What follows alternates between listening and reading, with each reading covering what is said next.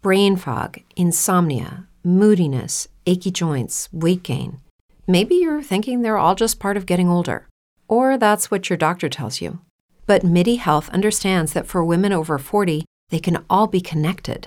Hormonal changes that happen during perimenopause and menopause are at the root of dozens of symptoms women experience, not just hot flashes. MIDI specializes in compassionate care for women in menopause. Their solutions are safe, effective, and FDA approved. Plus, they're covered by insurance.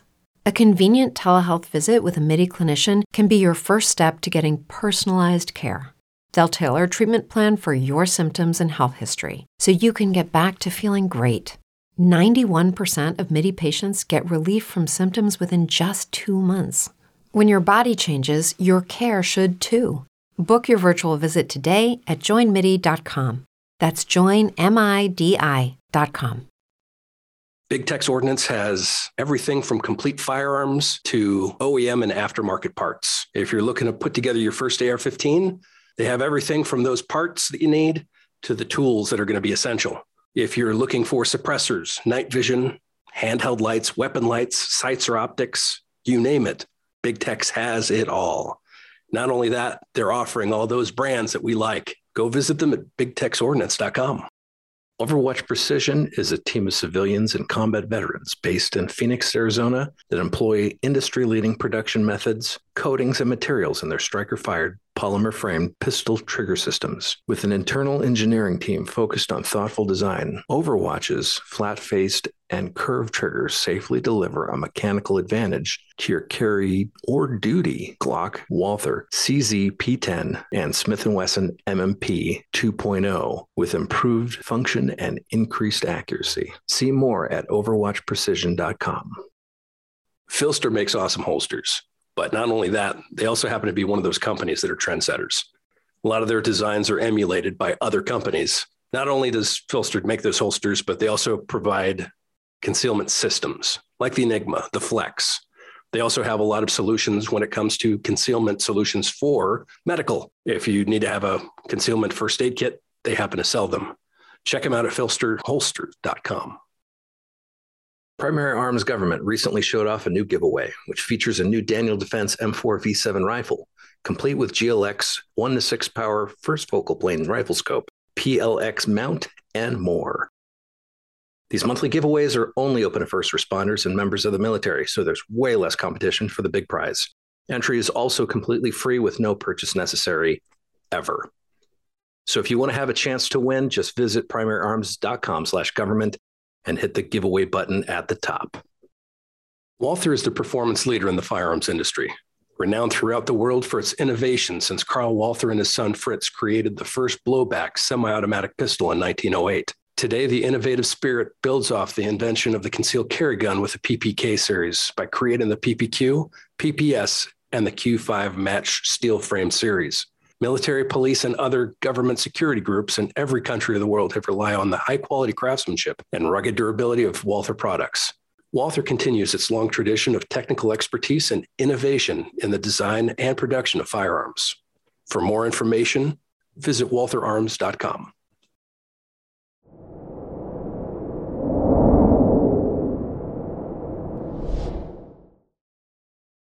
Hey everyone, Matt Lanfair here with Primary and Secondary. Welcome to Modcast. Today's episode is number 330. We're going to be talking about taking ideas and turning them into usable, good products. It's going to be a cool discussion. Have some really cool people here to talk about this whole process, and they've all been there. They've done it. I haven't. I usually, as a matter of fact, I've sent ideas to some of these guys, John specifically, and he's like, yeah, it's a good idea, but here's where it's wrong. And holy crap, you're totally right. Your solution's way better. Today is February 1st already. It's unbelievable.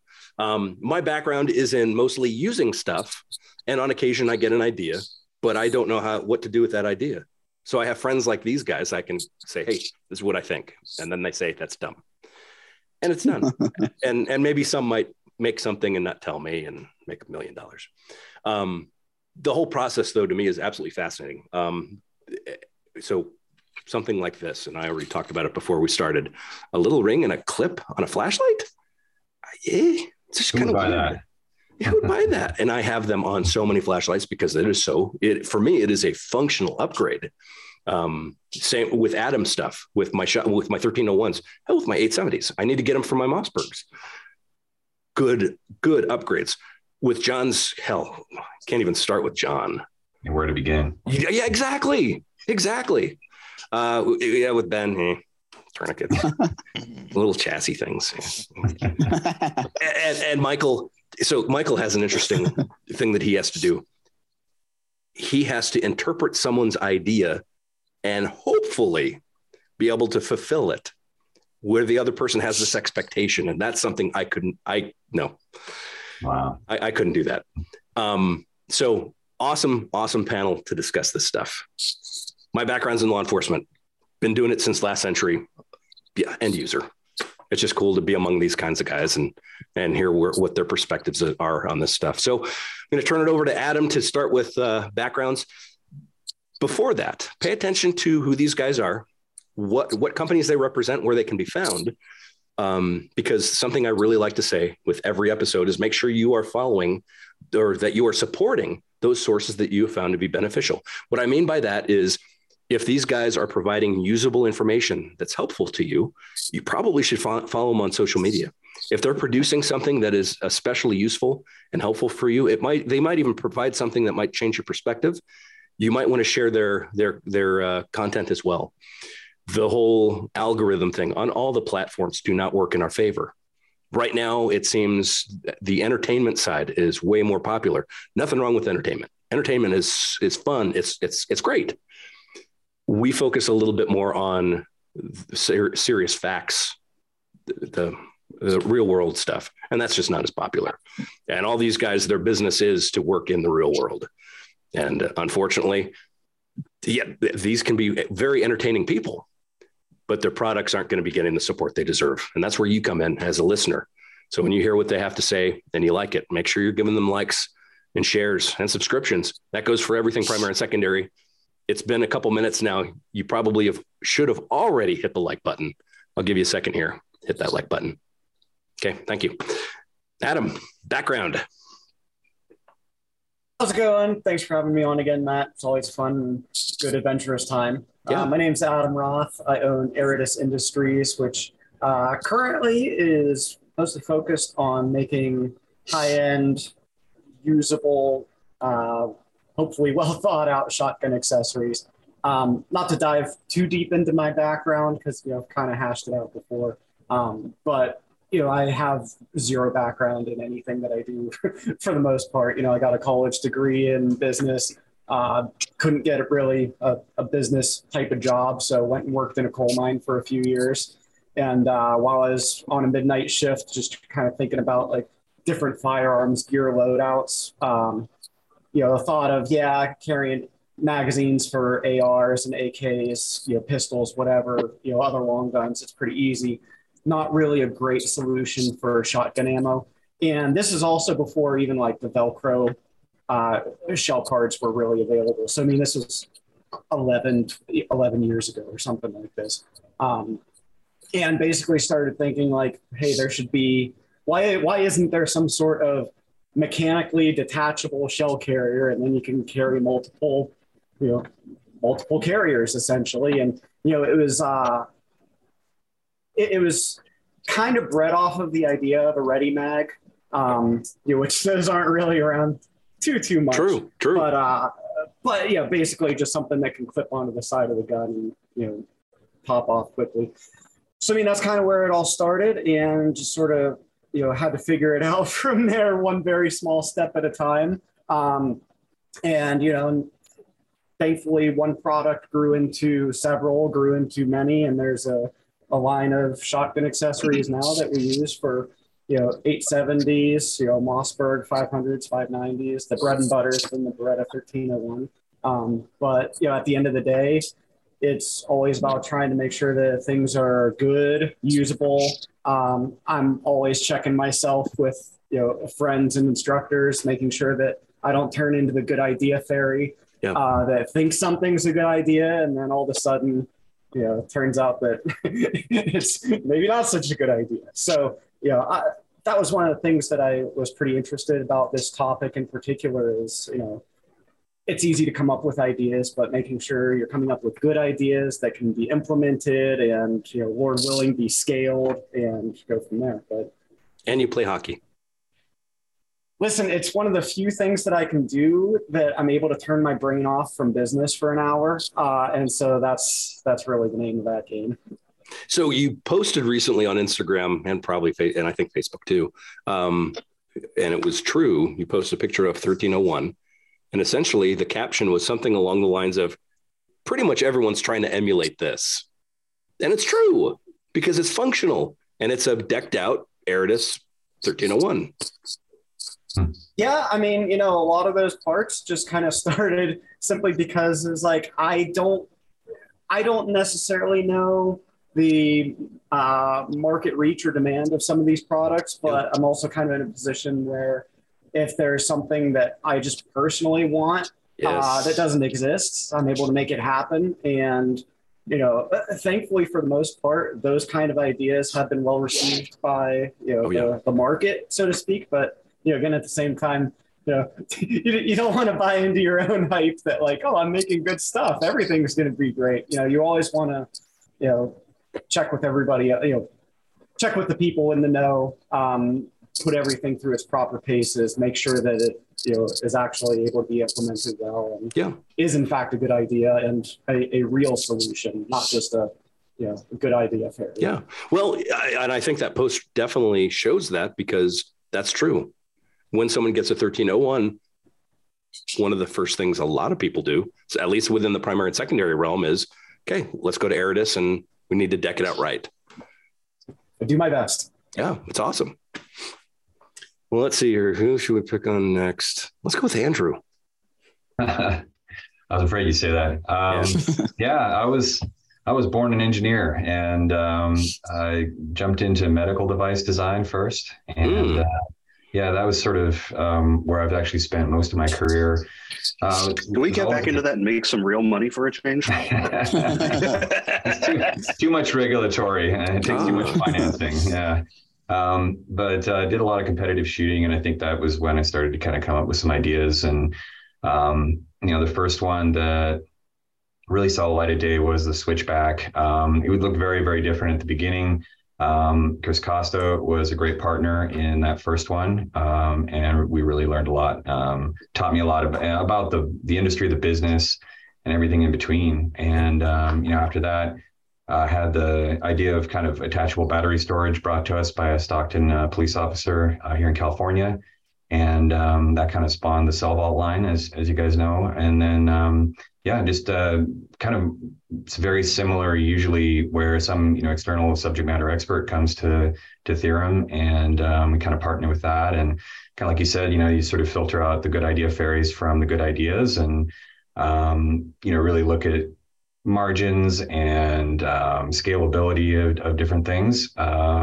And then those are the ones that live, and been doing that now for about 6-7 years. And it's been awesome.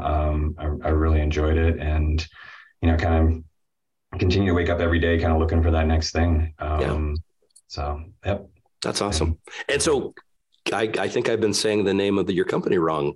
I don't know that, at this point, I'm not sure I'm the guy that gets to say anymore. Yeah. We always said Theorem, kind of like an engineering theorem. Okay. But the way it's spelled and with everything, it's like, I think I'll just, I'll add my vote to whatever the Theorem sounds good. All right. Cool.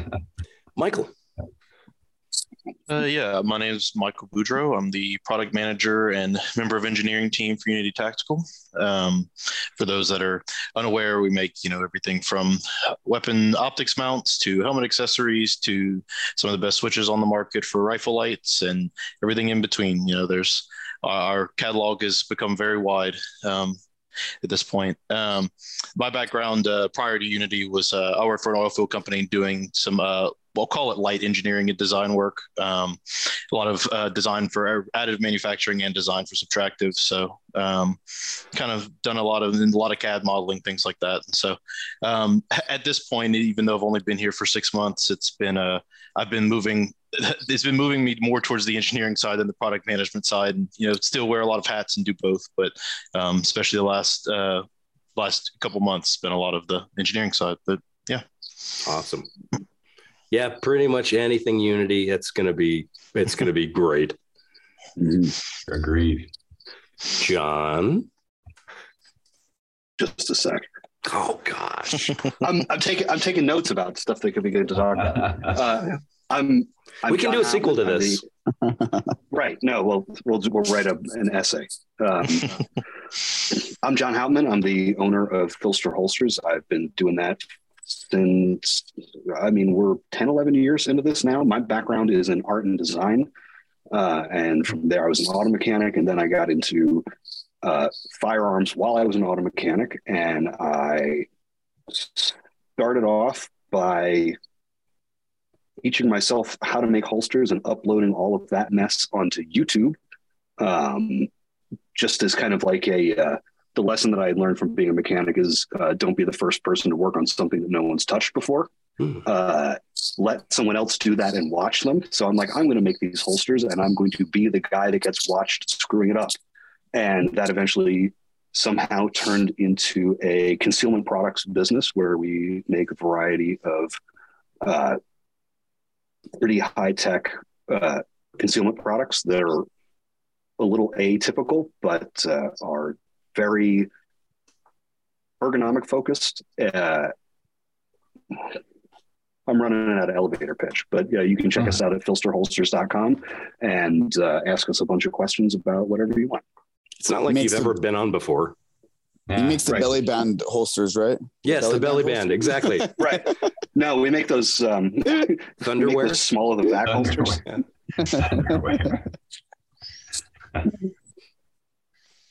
And you also have a very successful group helping out a lot of people. We don't need to name because it might bring in some unwanted. They're already there. If they're listening, they're already in the group. We can get into that as that'll come up later in the episode, I'm sure, as we get into talking about how things come to market. Yeah. And I have a similar process with writing. Ben. My name is Ben. I'm co-owner of Flux Defense and Snake Staff Systems. If you don't know what those are, Flux Defense is it's a replacement frame for the P320 system. I guess I'll go into my background and that'll say why I made it. But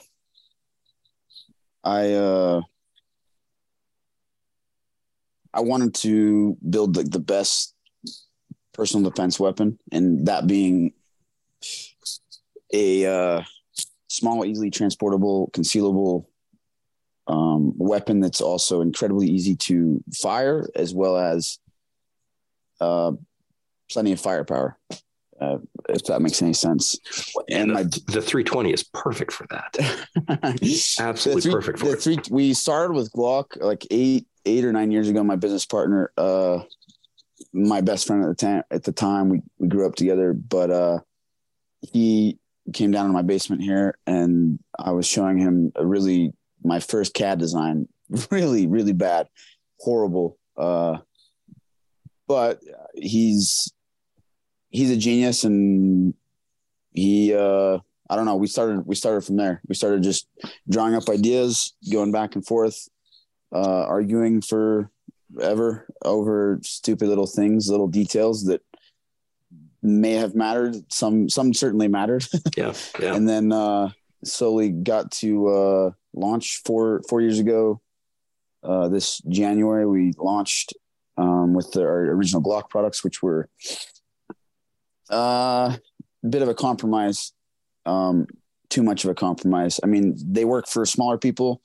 I can do very good work with them, but they're not great for everybody. And then progress to the SIG line of things. So that's where the SIG came about, which I still hate the P320. I've tried I've built two different like $1,500 nicest P220s you could have, and I don't like them. I just don't like them. However, the operating system exactly the operating system for us has been perfect, which we were thinking. We started with the Glock because it was a proven perfect. Everyone has a system. Too. Yeah, everyone has one. At that time, it was something like over 60% of police had them. Oh yeah. And in our tests, like our systems drastically improve the average shooter in terms of accuracy over time. So we started with that because it's a good system. And then we went, once the M17 was adopted, I still don't think it maybe is the best at all, but at the same time, it meant that it passed certain levels of reliability and durability. And then we were able to take a serious look at it with the FCU system, able to throw that into our chassis. Like that, we were able to design from the ground up and create a PDW. Sure, not totally from the ground up, but in terms of around the operating system. So it's done very well in every single evaluation. The demand is huge. Yeah. Both, I guess the demand is insane. Yeah. So you were going to say also your background. Sorry. Yeah. Background. I was just, I'm the one that I shifted the discussion. That's my fault. My background, I don't have a very great professional. I don't know. I've been all over the place. I've had many jobs, but I've always been mechanically minded. I've always loved building things. I've always loved starting businesses since like the first grade. And even though like Flux is like the first really successful one, just because I don't know, I'm not good at a lot of things and bad ADHD. And so at a certain point in my life, down in Mexico below the border, I realized that I realized that I grew up in a special, beautiful, safe bubble that was glorious and not representative of the real world, and especially up until now. I mean, I realized that evil exists and bad people really do crazy bad things. Movies are. Was Mexico your first time getting kidnapped? Yeah, luckily I didn't actually get kidnapped. I didn't have things personally to me, although it was the last. I was more missionary down below the border. I'm no longer Mormon. I don't know what I believe anymore other than I'm here now. This experience is awesome. And I love life. I love people, but I want to know about you jumping into CAD. Cause that's not just something you just kind of, this is fun. I'm going to do this. And here we have a usable product. I took a couple courses of intro to engineering in high school, and through a college, but like intro to engineering. Like I didn't remember almost anything from it. Through building things for years and years, I learned a lot. I used to make knives, and I learned a lot of general engineering through just making things and then talking to other engineers. But yeah, I don't know why, but I just started drawing stuff. I downloaded Fusion 360 and then just started drawing things. And I never took a course. I barely even use YouTube. So I draw like other engineers watching me draw. They're like, they probably, I don't draw the proper way at all. But yeah, so I pretend to be an engineer for a living, I guess. Cool. Good stuff. And then the Snake Staff Systems is tourniquets. They're little micro like tourniquets, I guess, dialed in for EDC, like specialized exactly for concealed carry or this size. The size is hard to show in relation to nothing else. Yeah. But it's the size of like a G19 mag. I wanted to carry one on my person, and I found it difficult or just cumbersome running it down the leg or whatever else. The other techniques of carrying TQs. They're just the best that I found was the Filster flat pack. Thank you, John. Welcome. But even then, like, I felt like I could minimize it past that. So I just started messing around on that, and here we are now. It's getting favorable reviews so far too. Yeah. It's awesome. They've been being tested by a lot of people, a lot of military, especially. Unfortunately, a lot of those we can't really publish, but our own Andrew Fisher, was one who went hands on. Yeah. We actually just made friends with NAR as well. We're going down to NAR in like a month. The VP came by the Andrew Fisher's here.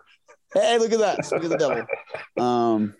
So it's, I'm hoping to get, we're working on having real studies done on them, like actually publishable scientific studies, which will be great. Andrew is helping with one of those. Awesome. Probably a few, but one guy. So sorry for the rambling, but no, good stuff. Good stuff. So I have a shotgun question to blast out for whoever wants to answer it, because I'm very interested in finding out something from all of you. And that is, how do you decipher of all these good ideas? Because the Good Idea Fairy, how do you figure out which one you should be pursuing? Well,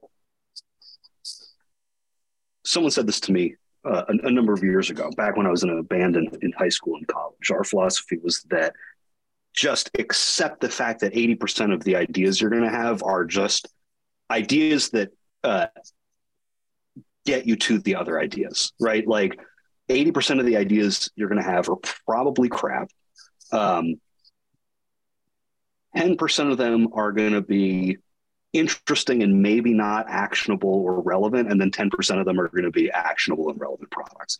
So beating yourself up over bad ideas or ideas that aren't in the top 20%.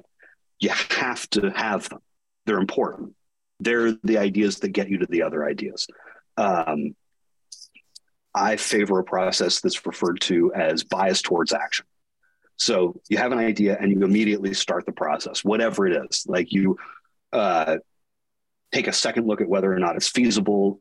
Is this an idea or is it a solution, right? Because there's a difference between ideas and solutions. We all have ideas.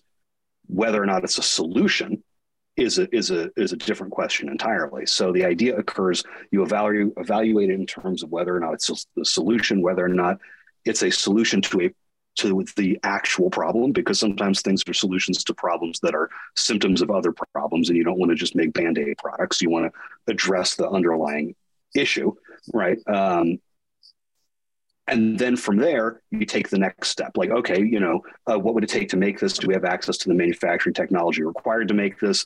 Do we have product customer fit? Because we have ideas all the time where it's like, we can't put that in front of our customers because we don't have a relationship with our customers that would cause them to buy this particular product from us, right? So there's all these different opportunities for that 80% to not come to life. And somewhere within the first 2 or 3 serious questions that you ask about an idea, it falls off. And then you go away. And you can do this process in about 5 minutes of like actually thinking about it or talking to someone about it. And that kind of like, never be afraid to have the idea, never be afraid to express it to someone, spitball it with someone, take 5 minutes to talk about it. And then that idea is gone. But you've got the practice of iteration.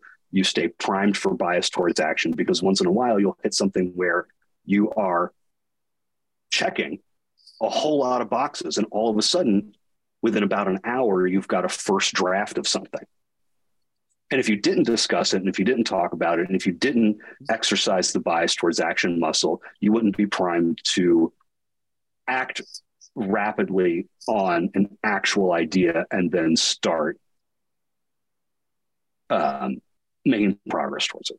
Because the rest of the process, the actually getting the thing made and testing it and, all the other bits and pieces is just going to take a year, whatever it is you're making, budget 12 months for it to come to market.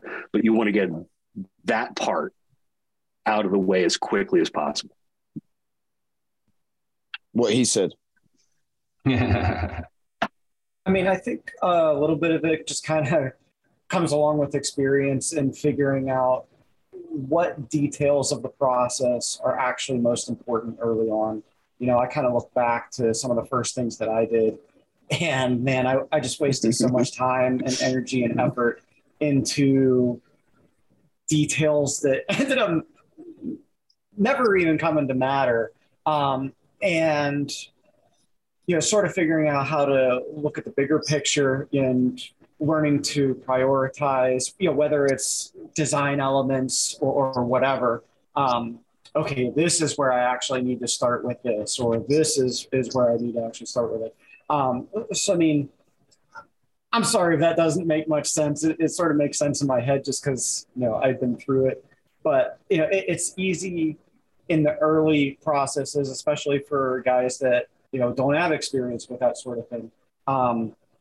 Getting hung up on little details that, don't matter early and may not matter overall. And yeah, just kind of figuring out like, where is actually the right place to start with it. And I also want to say that I took a note. I did chuckle when Ben was talking and chuckled about his very first CAD design. Cause like, man, yeah, I think about my first CAD design and, the first time I showed it to people, and it's good times. I think, sorry, go ahead, Matt. No, you're good. Oh, that wasn't Matt. I was just going to piggyback on both of exactly what both John and you just said. I think the shitty thing about experience is like, it's true. Like it's at this point, I guess we probably are very able to have an idea. And like John says, like within an hour, I mean, you can quite easily, I mean, even honestly under an hour, you can know whether something is a good idea or not, especially if you have a business partner or a partner that you can spitball with. You can get pretty good by yourself if you are a certain person that can really critically analyze and kind of, torture. If you can split your mind into the two people arguing back and forth, you can do it, but it's best to have a second party that you can talk about that with. And then with experience, without experience, you just, unfortunately, it's going to take longer. It's going to be more of a pain. It's going to take that experience. Like you're going to have to just slowly obtain it. It took us years and years of messing with different designs and different ideas and different products to ever come up with anything that I was like, finally, oh, this is it finally. So I don't know. It's super hard to dumb down to, like a one sentence thing, but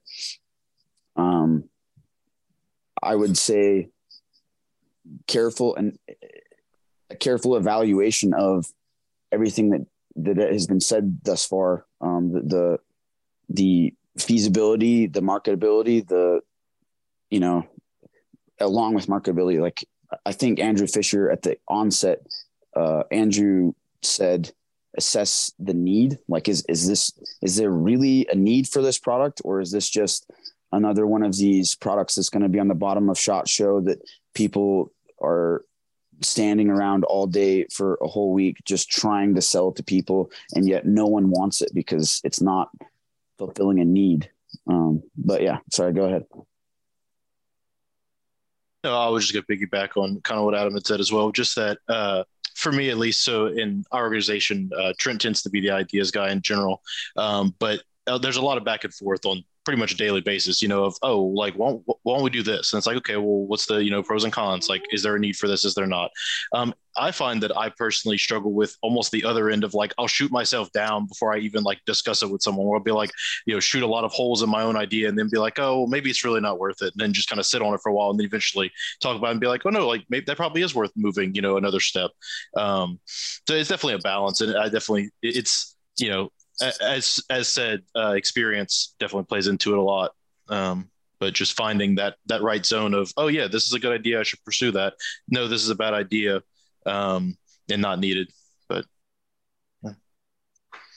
I'm always rushing to the first functional prototype, because if I usually don't know what I don't know, and it's taking that functional prototype, no matter how awful it is, and getting it into the user's environment and really testing it that way. Like knee deep in the failure of that is usually when I find, the right way, or truly know that it is in fact not a good idea. And so the biased action that John was talking about, let's make one, is like, I think probably falls out of my face most weeks. And that's kind of been a good mantra for us. Yeah, that's been huge for me personally, with the background in a lot of additive stuff, is just how 3D printers make that so easy to be like, oh, is this a good idea? I can have it in my hand by the end of the day and see if it like passes the first sniff test, Yeah, still feels like cheating to an old guy like you. Oh, it's fantastic. The speed at which right now you can start with a cocktail napkin sketch to CAD to a 3D print is like 48 hours if you get, Express from Proto Labs or Xometry or whatever. And then you've got the thing in your hand, and it's either, $500 that you just put on the shelf as a reminder to when you had that idea that cost you $500, or it's something you look at and you say, you know what? We could probably tack towards the bullseye for this product concept in 2 or 3 moves, 2 or 3 more 3D prints, at which point we're only into this for maybe $2,000, at which point the sort of like certainty of the outcome starts to justify the R&D development, at which point, the escalating cost seems really feasible in compared to what the upside product potential is at the other end of this. So like the bias towards action is like the real thing. The thing that I run into all the time is wondering whether or not it's solving an actual problem, because there are a ton of great ideas. There are a ton of great ideas that are being brought to market by brands that are, like in the multi-million-dollar sales volume range. And it's like, this is a neat little widget. This company seems to be doing well. What problem does this actually solve? Right? Does this solve the problem that customers think they need something like this? And therefore, I mean, there are a ton of like great, high quality products out on the market from very successful companies. And I just have no idea, like when you scrape past the surface of it being cool, I have literally no idea why anyone thinks they actually need it, right? There's some stuff that's like underneath some of it, it's not exactly relevant, but it appeals to people who think they need certain things, right? And I see that occurring pretty frequently. And I think one of the things that might work to my detriment is that once I like scrape past a certain number of layers and go, oh, this product is cool because people will buy it, not because there is not because the existence of the product will update people's doctrine and create new possibilities for the user, or that it solves a problem that existing hardware has been failing them on. If it doesn't meet those criteria and it's just, oh, this is cool, people will believe that it's useful when they don't actually have a genuine use for it. I can't bring myself to make it, but I know that there's 7 or 8 figures in sales volume on stuff that like people will snap up because it's cool. And everything from however, CAA. Oh man. I mean, I don't think that there's necessarily anything wrong with making something that's cool, but a lot the flip side of that is kind of the integrity side of it, of, if it's cool and it's quality and it's functional, even if it might not necessarily solve a new problem, I don't have an issue with somebody, making a cool AR machined out skeletonized pistol grip because it looks cool and people want to buy it. And, as well, long plus 5 as dexterity too. Well, hey, listen, you gotta have it. Tommy Green.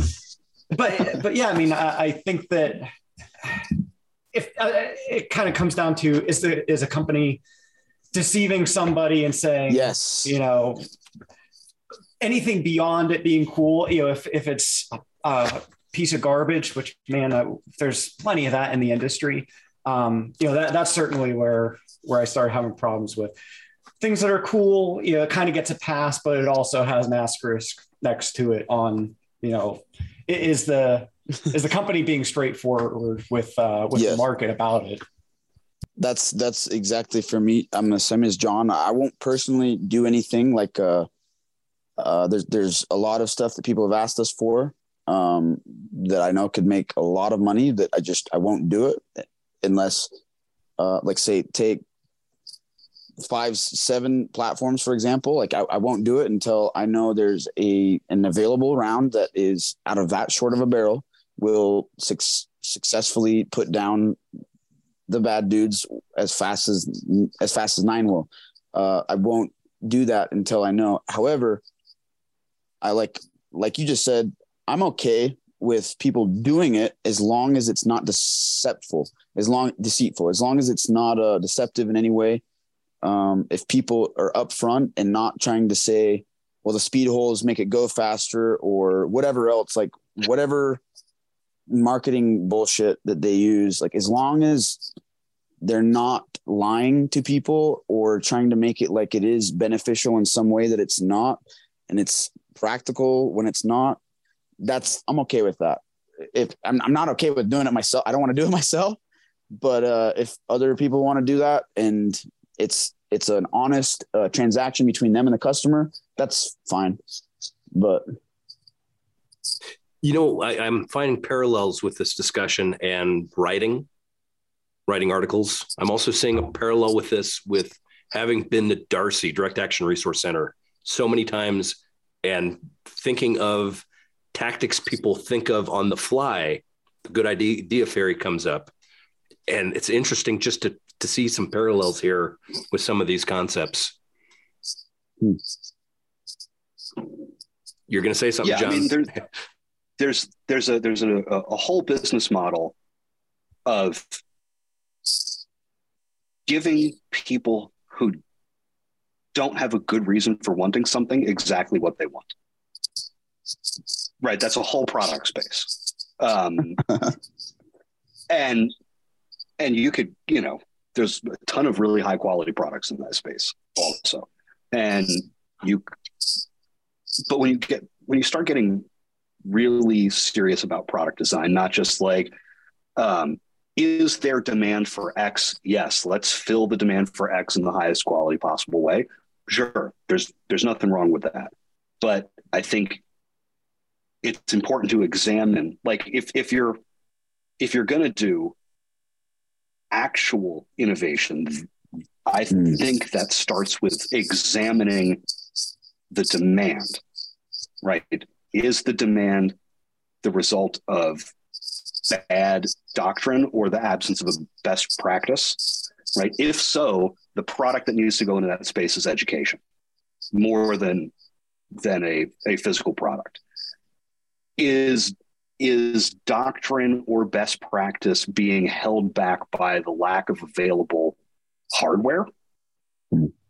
Then you can create a piece of hardware that allows for the best practice to advance. And when you're creating hardware that allows for best practices to advance or emerge or develop, that's what I think of as innovation. Agree.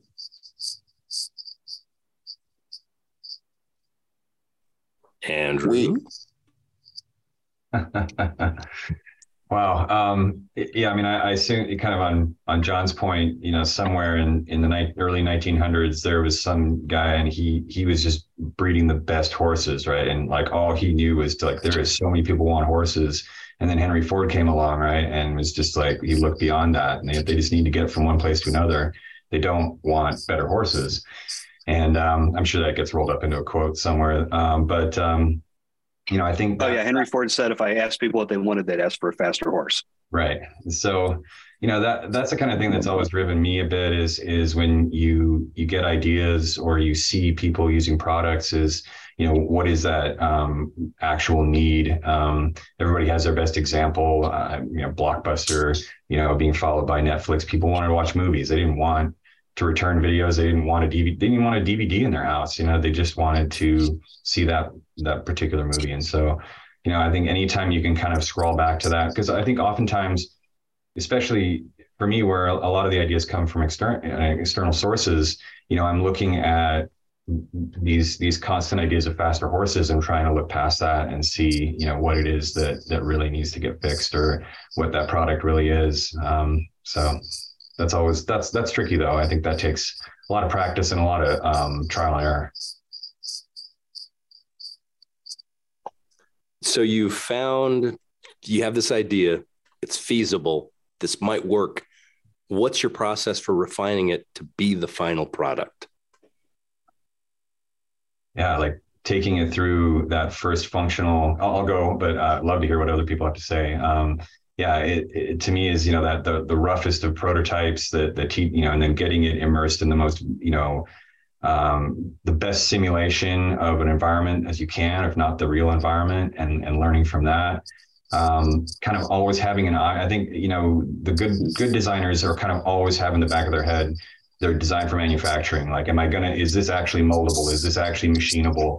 If it is, what is it going to cost? And so they're kind of always keeping that in the back of their mind. And I don't know if I do that enough, but it's always kind of what's important to me is to just get that function and then start building in the manufacturing and, start looking at the cost of goods. And, if you look at like medical device design, there's a lot of what they call design reviews. And so you're going through these different phases, and each one is where you've established, this is going to meet the user needs. And then, this is the specification, and this is the business plan and the business model.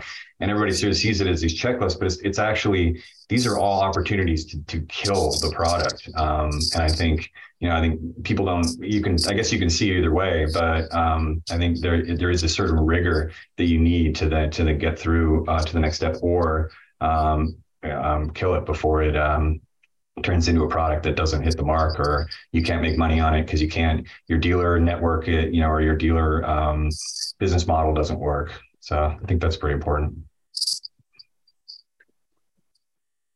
Yeah, figuring out what the process is going to be for this product is super critical, right? Like, you've got your core competencies, and then you've also got, you've got your current selection of vendors, your current selection of core competencies. You have established pathways for getting things made.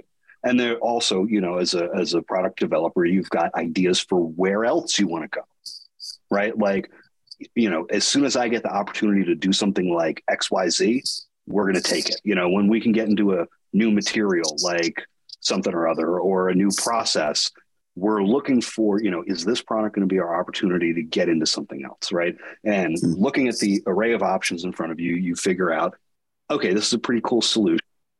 Is it possible to make this solution, is the MSRP and the value to the consumer, are those things going to match after all of this, right? Can we produce, you can make whatever you want, right? We could have, laser sintered titanium, whatever the fuck, bespoke everything, except for, certain stuff. It's just going to cost, a $10 thing's going to cost $75. You can't do that.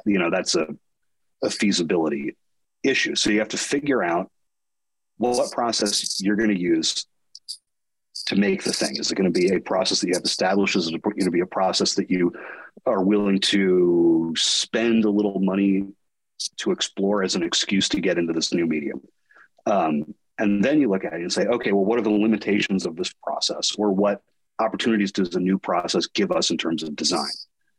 And those limitations or opportunities are going to dictate features about the product that maybe you weren't thinking of in the original solution. And sometimes it's an opportunity to say, okay, well, this new process is going to cost a little bit more than what the market typically pays for this particular kind of product. However, it gives us the opportunity to pack 15 times more value into this unit than it would be if we had, machined it or injection molded or whatever it is. At which point it starts to become more feasible. But then you have to factor in the cost of educating. And then you also have to look at the product market fit and realize, okay, we operate in an industry that makes a lot of the same things over and over and over again with incremental improvements. And we're also dealing with stuff where people don't necessarily, they bias towards long-term reliability. Glock is always going to win certain things because they've been making the same reliable pistol for our entire lives, right?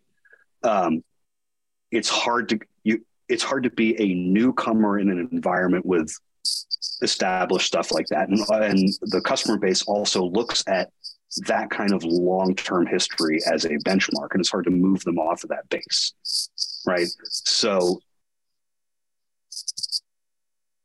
there's a lot of things to take into consideration here when you're developing a product and developing the feasibility of it, right? Because there are tons of opportunities for innovation in this space, but where a lot of these companies fall flat, I think, is in some cases being too early. We are, from our vantage point as product designers, we are taking extreme long distance shots on moving targets, right? We are starting a project that we expect to be finished in 12 to 18 months.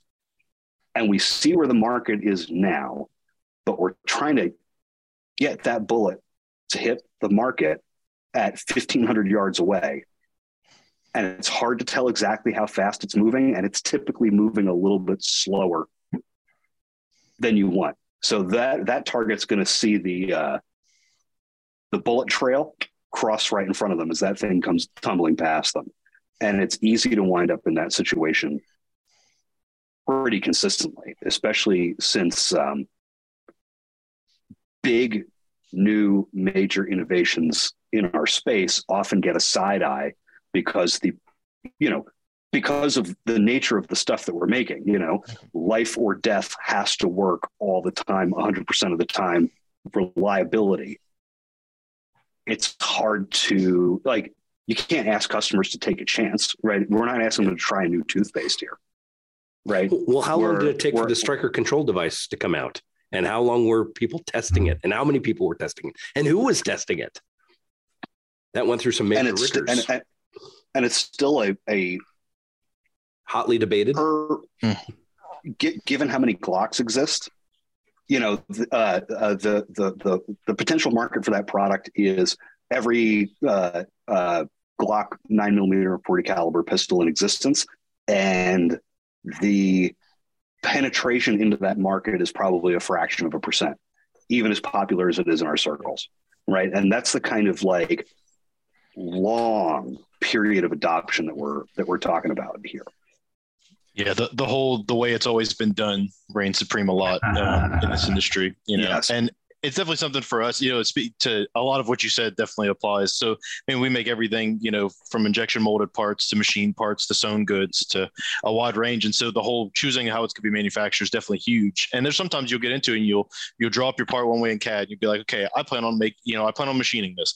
And you get further into it, you're like, oh, but we could probably injection mold this out of polymer and it'll be, have these different attributes. Well, it's like, okay, well, now if I'm designing for injection molding, I want to change the way I'm making this. Or if I'm designing for MIM, if I'm designing for, everything has their own little things. I think a lot of people outside the manufacturing space don't understand how specific you design something to the process that's happening.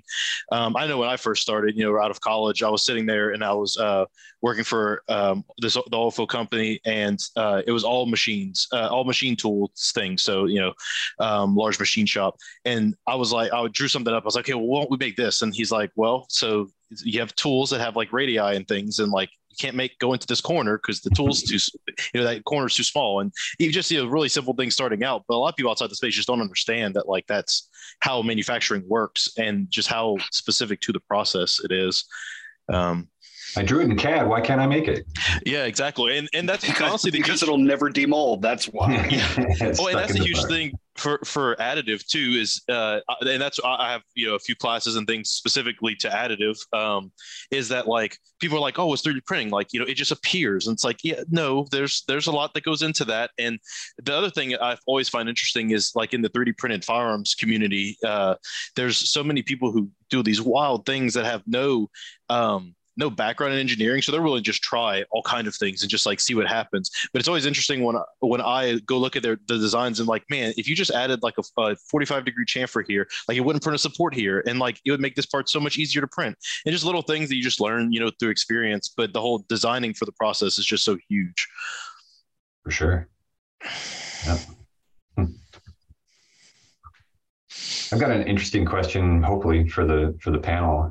It's something I've really struggled with, and that's when you are brought an idea and it's a good one.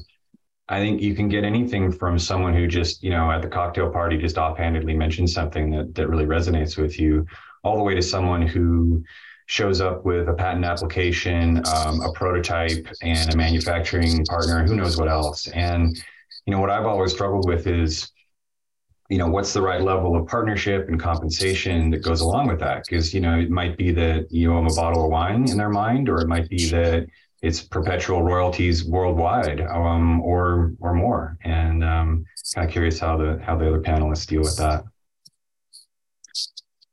I think it's also very hard. We've done a couple of those. We did that with the arc switches for the Surefire and Streamlight TLR1 and X300, and we did that with the Enigma as well. So there's some of it depends on who's incurring the costs and the degree to which the product is already developed, right? So in the case of the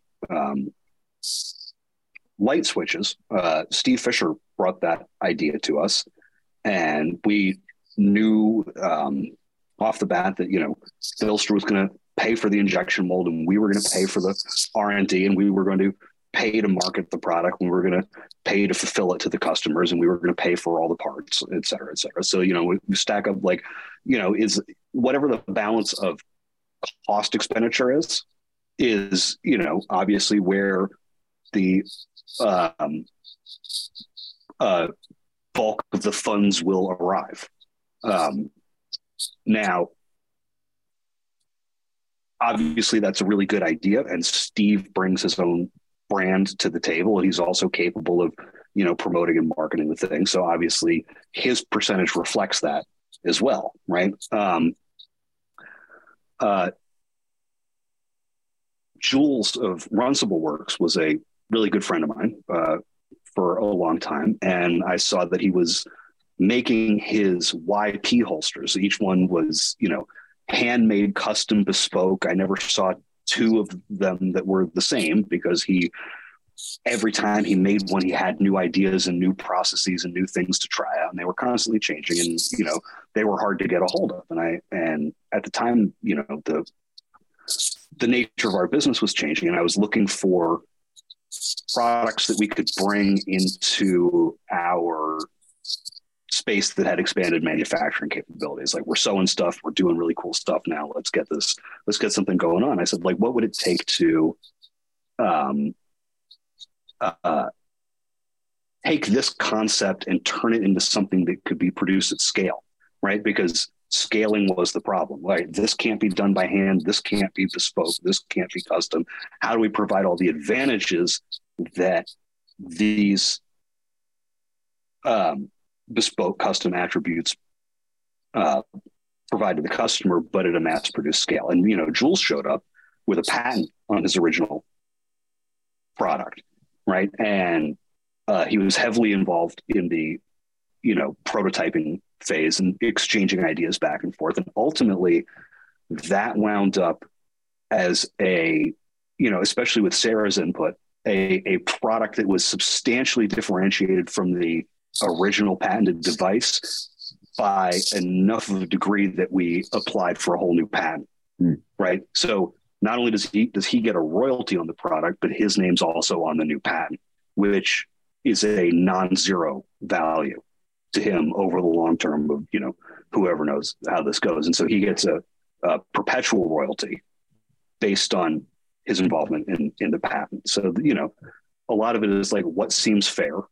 I try to put myself in the position of, if I brought an idea to someone that was at this level of maturity or this level of development, and, I contributed the spark of the idea, and, what would I think would be fair compensation for that? Or if I brought a patent and R&D and et cetera, like I'd want to see more than that, or is it a license for 2 years, or is it a license for 1 year, or what have you, or like, when this is over, can I manufacture it myself? There's a whole bunch of different ways to negotiate that. I haven't seen Jules in years. Hopefully he's still alive. He's doing great. He's still kicking down people's doors. I thought he retired. No, he's not retired. He just went in a different direction. Cool.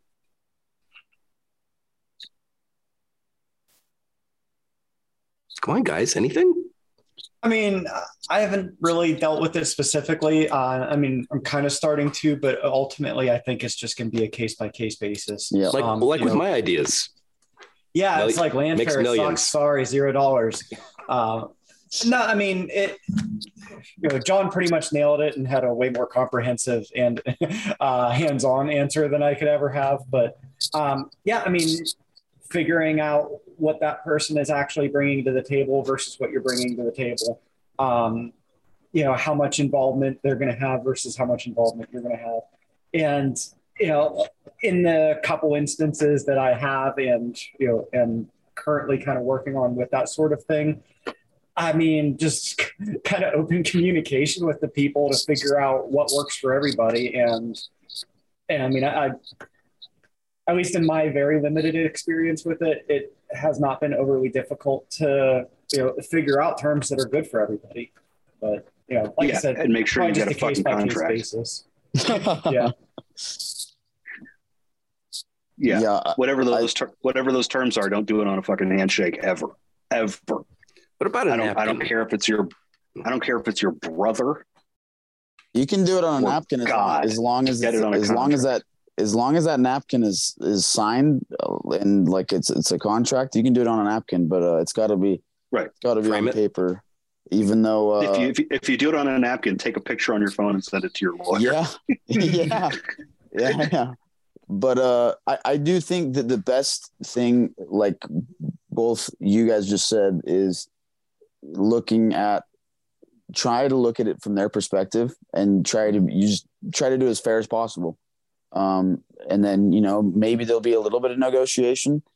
We just went through that with Snake Staff, where we have our guy running it. Didn't really have anything to do with the development or the invention, but we wanted to incentivize him running the company, and so gave him a much more significant percentage than he had, just to incentivize successful scaling and then running of the company, setting everything up. And I think it's more than worth. I would say maybe try and bias yourself. I think everyone is naturally biased to, especially for their own inventions. People are naturally biased towards grasping as much as possible. And I understand that completely, having put an insane amount of time into my work. But I would suggest anyone who does want to do this to just realize that if you own 100% of products that don't get off the ground, or products such as flux products that barely have any production or anything, like it's not worth anything. But if you own a lesser percentage of something that blows up and goes huge, then that's way more valuable. So I think being as fair as possible and being willing to give percentages to people to incentivize them to kick ass, I think that's definitely worthwhile. Luckily for most of our stuff, it's been super. I've been extremely lucky. Having my business partner, we just, for whatever reasons, we're extremely similar and yet extremely different. And we work extremely well together. And because of that, we just split things 50-50. We've done it since day one. And even though that's like, you should never split your business, at least the deciding power 50-50. We didn't go to business school, so we didn't know that. And, but I will say in terms of, profits, like even though on certain projects, like certain ideas were initially his, and certain ideas were initially mine. And one of us puts tons of effort into certain aspects of the business or development. It ends up, I think the 50-50 has worked out quite well for us. And Fisher is getting his pay pretty soon here. I think we thought about consulting, but then we're like, oh yeah, wait, didn't he say like, yeah, you can't ever do that because there can't be any sort of incentive in terms of people who are yes, yeah, exactly. If we ever want COTCCC or COTC recommendation, we can't be paying off the members. It just doesn't work. But yeah, I would just suggest be as fair as you can. You know, with all the advice that everyone said, this is providing good long-term advice too. This isn't the short-term, okay, we're going to get rich quick. No, this is long-term. This is strategy. Yeah, play the long game for sure. Yeah. I was going to say that, you know, that the marshmallow study, they get a bunch of little kids, yes, and they put them in a room and they put one marshmallow in front of them, and they say, if you can, wait 10 minutes, we'll give you a second one. The collaboration and licensing opportunity is an opportunity for people to be two marshmallow kids, where you might get 5 or 10 or, some, range of single digit to 10% royalty or license fee on an idea. But the amount that you learn from doing that with one or two companies, what you learn as an idea haver and someone who gets in the habit of bringing other people ideas, you set up a game where you are playing 5 or 6 games for 5 to 10% across a very long time. And if 2 out of every 5 inventions are a hit, you're making a living off those royalties, depending on how big they hit. Because, if you're getting 5% on a product that nets $1 million in a year, and you do that for a couple of years, that's a whole second small income. You do that with 2 companies, you're making 6 figures, right? Or you do that twice with 1 company and you're making 6 figures, right? So a lot of people are thinking, man, you really only going to pay me X% on this idea? It's like, well, it's a great idea, but we take all the risk. Yeah. We finance the entire project. But the value that we bring you is the idea exists, you get credit for it, and you get paid on it. It's the toll for driving on this highway to a certain degree. But if this works out, we now have a relationship where the next time that an idea comes along, we can drop that into the existing marketplace, right? Especially if these things if these products have synergy or are part of an ecosystem, we develop iterations of this idea that you continue to get paid on. And it's just a matter of waiting and saving. And you can definitely become pretty well off if you play the product licensing royalty game correctly enough over a long enough period of time. So there is value in providing that on-ramp to someone who's coming along with an idea, especially if they're not used to what people get paid for ideas, And so people don't want to be let down, right? It's their idea, it's their baby. And they're like, well, what do you mean I only get paid X on it? But once you paint them the picture of how this typically goes, and you also start itemizing the projected cost for the product, they are definitely much more likely to understand the value proposition of the relationship. Yep. I have a question for you. How do you tell people no nicely? Because Matt will attest that I haven't figured that out yet.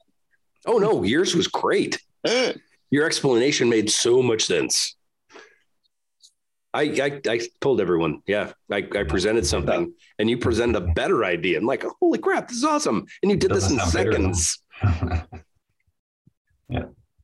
Yeah. I'm always struggling with that because I know what went into their thinking, and that I can really empathize with those people, and especially if they've kind of had it in their knocking around in their head for a long time. Just telling them why it won't work feels like telling them they're dumb. I don't think that's true, but that's kind of where my head goes, and then I get all kind of worried about it. So I don't know the best way.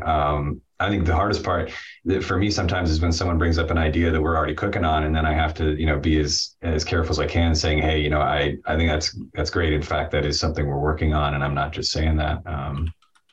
Just for real quick reference, kind of getting back to what you were talking about, John, on the just licensing and royalties and all that. I threw a book in the comments. It's called One Simple Idea.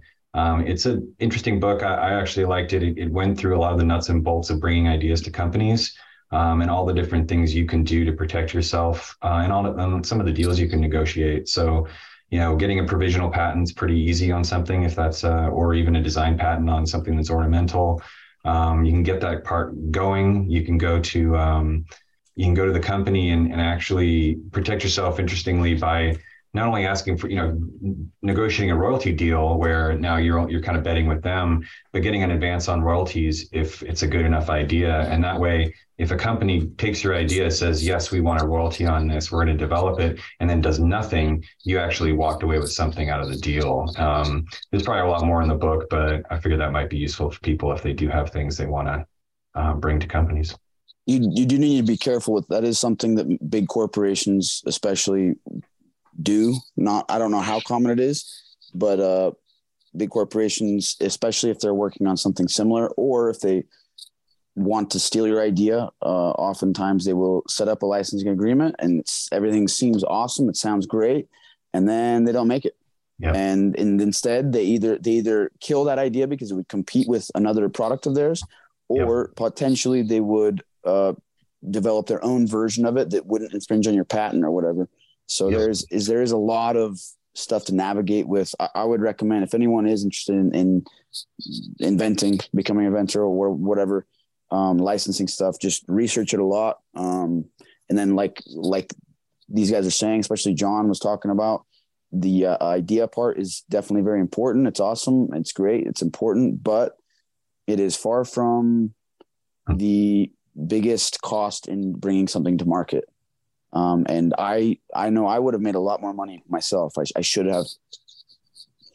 I just, it's hard when you don't know where to go, who to talk to, whatever. But I would have made a lot more money had I licensed all my stuff instead of try to produce it myself, especially when I knew nothing about manufacturing or even engineering. Like I've laughed to myself when you guys are all talking, and engineering for manufacturing, and that's incredibly important. Even if you can make one thing, it's really easy to make one really awesome thing, but making that thing reproducible over and over with, so that you have at least 98% of your parts working with all the other parts and every time, and a monkey can slap it together. That is very difficult and takes a lot of fine tuning and engineering, understanding tolerances that I didn't understand designing my first products at all. I had to learn the hard way. So I think if people are interested in founding their own company, it is a cool experience. It's horrible experience. It's a huge, all of you guys know exactly what I'm talking about. It's a massive undertaking.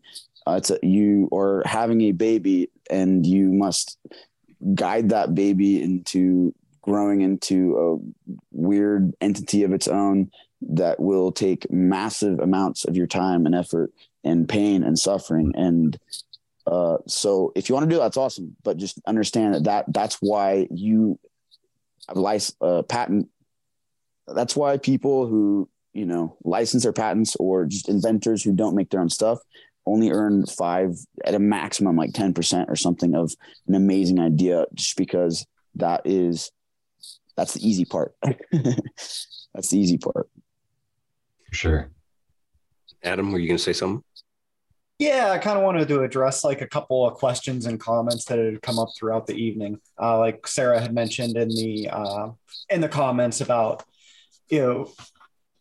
taking ideas and different things. And, for me, a lot of it, whether it has been other people asking for my input on some of their ideas, or people giving me input on my product designs or ideas. One thing that has served me pretty well, and this also kind of answers John in his question of like how to tell people no, is just being pretty open-minded about everything that you hear, because you might be pretty surprised on, what somebody has to offer in terms of some of their input. And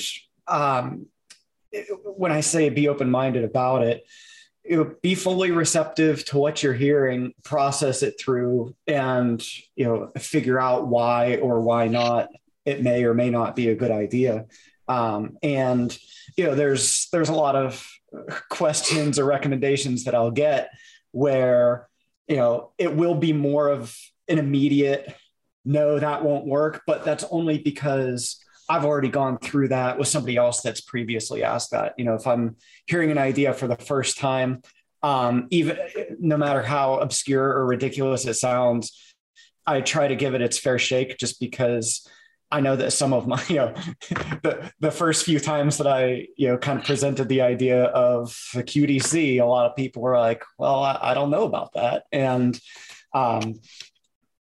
so you don't want to ever like shoot down an idea without giving it its due diligence. So, being able to tell people no is easier when you've already thought through that. And, if you haven't, then, let them know, yeah, I'll give it some consideration, and, give them a reason why or why not after the fact. Yeah. Okay. I generally hit them. My first reaction is to do the kind of like Socratic questioning. And I'm pretty sure that most people think I'm an asshole for doing that, because it comes off as like, what the hell you want to do that for?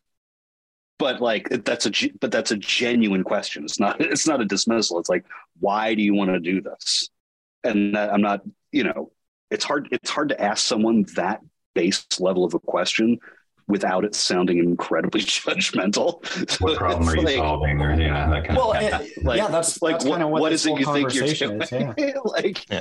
Well, and being able to defend your ideas, sometimes like one of the first things, there's a reason it's part of a thesis, being able to defend it. Like, whenever you're that first idea, even if it's a small idea, just being able to say, even if it's just to say, I just think it's cool and want to make it because it's cool. Like, sure, if that's, that could be a valid, response to whatever it may be.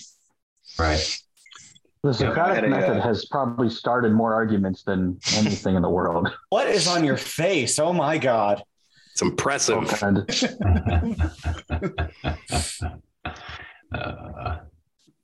I had a drawing teacher back in art school. He'd walk up to something that I was working on, and he would ask me a question. He would make me justify every single line and mark that I put on the paper.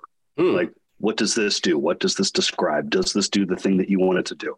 Are you just like touching the paper with the implement, or are you crafting this drawing? And I hated him. I hated him so much. Every day he'd walk into my studio and I'd be working on something, and he's like, why is this here? Why is that here? What does this do? How does this add to the thing? And I like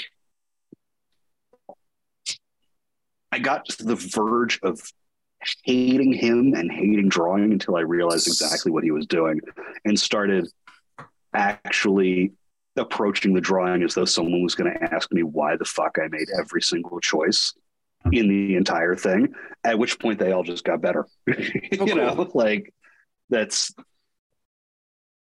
was a big shift, and sort of like getting into the discipline of like, why is, you know, like it's easy, you know, and I think a lot of us can fall into the, you know, designing from intuition, right? Where you've kind of like made enough of a certain kind of thing that you can predict in your head how some kinds of designs are going to work out. And, you know, it's going to have, you know, oh, this part that I kind of put with everything. And, you know, you can see the whole thing in your head before you make it, or you at least draw it. And you know, it's going to work. And so you bias towards action, you get through that process really quickly. And then you realize there's a whole bunch of stuff that you baked into this first draft that you can't really justify. And then you have to, I mean, I find myself editing out more than adding features. Yeah. One, because feature creep is a catastrophe and it should be illegal.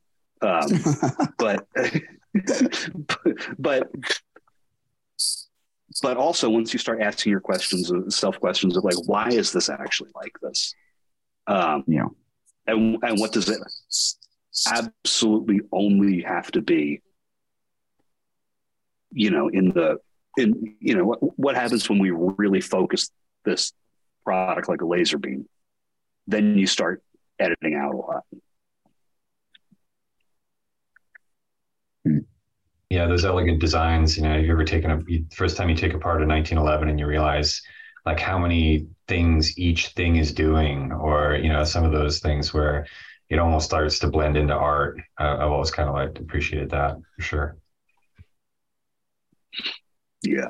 So an aspect of this also is those beta testers, and having been the recipient of things before they're released, I would consider it, and Steve Fisher is going to laugh at me for saying this, it's an honor to get that kind of stuff and to get that kind of trust, to get early releases, hell, from firearm companies, from manufacturers, from friends here, to get stuff to provide some input for you guys. How do you go about selecting the people that are right for the beta test? You got to trust them. Yeah. That's number one, really.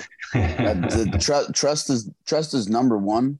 But I would say the subject matter experts are going to be the best people you can have. So that means professionals. That means like in our realm, that means shooters typically. But I mean, if you could have, for us, we certainly value, I would say trust. Because of trust, you have to have relationships with these people.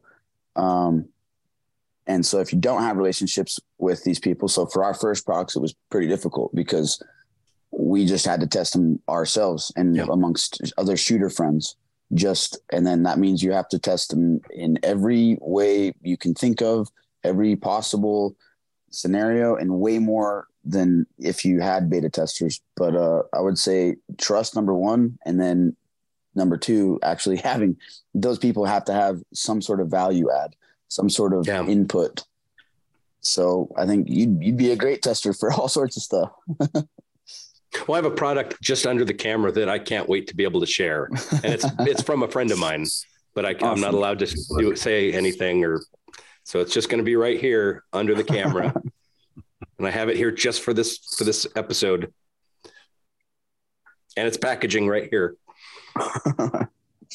Yes, John, it's yours. Oh, dude. It's somehow found its way to the Shooting Illustrated homepage today. Really? So the cat is on its way out of the bag. That means I can just go or not. I'm off to the Shooting Illustrated website. I will be right back. So does that mean I can put it in the camera now? It was not intentional. Okay. But it's fine. It's not a big deal. The thing is taking longer to release than we expected. Well, here's one from Tom.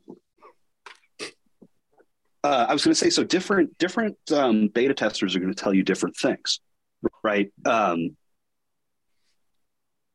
First, the hardest thing about picking beta testers is picking people who are actually going to give you feedback.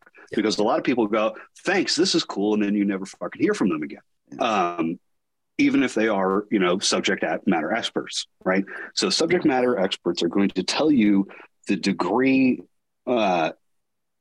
to which the product meets or exceeds their high performance standards as it stands right now, and whether or not it opens up new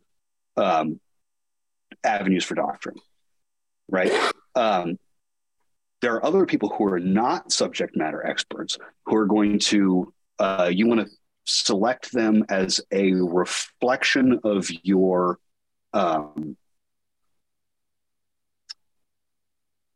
so you should be developing kind of like archetypal personas that describe different segments of your customer base, right? Yeah. We've got, person X is, this age, this gender, and does the following activities, and customer Y is this fit, and so on and so forth. And you should have a couple different personas that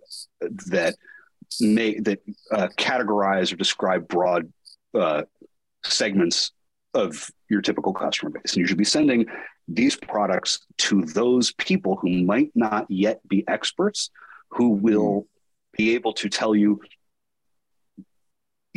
because we all design these things with our experience and our base of knowledge. And so obviousness isn't a component of the thing. Obviousness does not exist in the product. It exists in your experience and how that overlays onto the product. So if you're making something that's a little bit non-obvious, you need to give the product to people who don't share the expertise that you have. Yes. To make sure that, one, you get your instructions right. Two, they don't break it in ways that you could have never imagined, because you would, it's like you're making wrenches and someone's like, well, they don't hammer nails very well. Right. And it would never occur to you to use this wrench as a hammer, yet, somehow half your customers do, right? So you got to make sure that the product is getting into the hands of the people who will tell you how it will behave when it encounters these different customer personas, and then kind of strike the balance of like, okay, some people are going to have some issues with this product. None of our expert beta testers have these issues. And in fact, our expert beta testers don't have these issues, and it increases their performance. So the product is good. It goes where we want it to go. What do we need to do to take these customers, these various customer personas, and get them to walk a little bit faster so that when that bullet strikes at 1,500 yards, they're where we want them to be, right? And that sort of gets you in out of the discussion of whether or not you're going to make this product or bring it to market, because you're already in the beta testing. It gets into what you need to do to make the market ready for the product. And how far in advance do you need to start thinking about priming the market for the products that you're going to make, right? Because if you're on an innovation schedule and you've got 3 or 4 things that are lined up, and they're going to hit at 12 months and then 18 months and then 24 months, you need the market to be where you want it to be at those levels. And so as you're doing this product testing, getting it into the hands of the people who reflect kind of like who might be in that demographic at the right time is almost in some cases more important than getting into the hands of subject matter experts, right? Subject matter experts are great for earlier stages of development and getting you to think about things that you might not yet be thinking about, or like, hey, here are some considerations, here how these things are typically used. Here's what already exists that you might not know about. But at the end of the day, once you've used your experience and intuition as a designer, you know that you're going to put something in their hand that works and is going to work the way they expect. And we also, I don't remember the last time that I was surprised that something broke. Right? Like torture testing stuff, it's like you kind of know what the best practices are. It's like if you're not going out on some crazy limb, you're not going to be like oh wow, that broke and I didn't expect it to, right? Like when you're just like the first time you've got the 3D print, you can tell what's going to break and what's not going to break. So the final product in user testing almost never ever reveals that something breaks in a surprising way. So like you don't need to torture test it to death. You need to make sure that it is meeting or exceeding the expert's expected level of performance, and that it's comprehensible to people who are not experts. Yeah. That kind of reminds me of the discussion I had, and I brought it up on this, not this episode, but the podcast multiple times, talking to Bill Blowers, trying to figure out, okay, what content are we going to put out? And if we're always striving to put out content up here, well, we're missing out all the people that aren't quite to that level. And we need to realize, okay, what are the people at this level thinking? What are they doing? We need to consider them. And that sounds exactly like what you're saying about product development, and that the products need to meet their needs and that they need to know how to use it. Yeah, I definitely think. Yeah, as a designing to the lowest common denominator that will use your products, to some extent, like understanding there are things that like not all your customers are engineers. Like they're going to see things sometimes and they're going to over torque things, and they're going to, do all kinds of things that you don't expect, but knowing, okay, well, this will be the failure mode if that happens, et cetera. And also to speak to, it was mentioned earlier, and I meant to comment on it, the whole making something that the market may not be ready for yet. There are definitely products we've looked at of our own. We're like, oh, we could probably make this out of a different material or a different way or whatever. But we know that right now with the way the market is, like it's just not going to sell because the market just won't accept this no matter how much education we do or whatever power we have to do it. So it just gets shelved, and it's like, okay, well, at some point, most likely this will come back up as now it's viable. But, there's definitely things that are shelved from just a purely market acceptance. We know that there's no way we will convince people at this point in time. I bet there's also an aspect of this where people aren't completely sure of what the product completely does. The fast optic mount specifically, I can imagine there's a segment that don't know that there are irons built into it. A huge segment. Yeah. Yep. Plenty of people. Well, I guarantee you that I would be shocked if metal injection molding was not able to support optic mounts. Like that would be just an absolutely, like, it's a mature technology. They're making cars out of that stuff. But the fact that certain companies in the firearms space have turned MIM into a dirty word means that the advantages provided by that process are going to be basically like heresy in the firearm space forever, even though it's almost certainly stronger than aluminum, especially if you can get into injection molding like composites that are probably better than aluminum.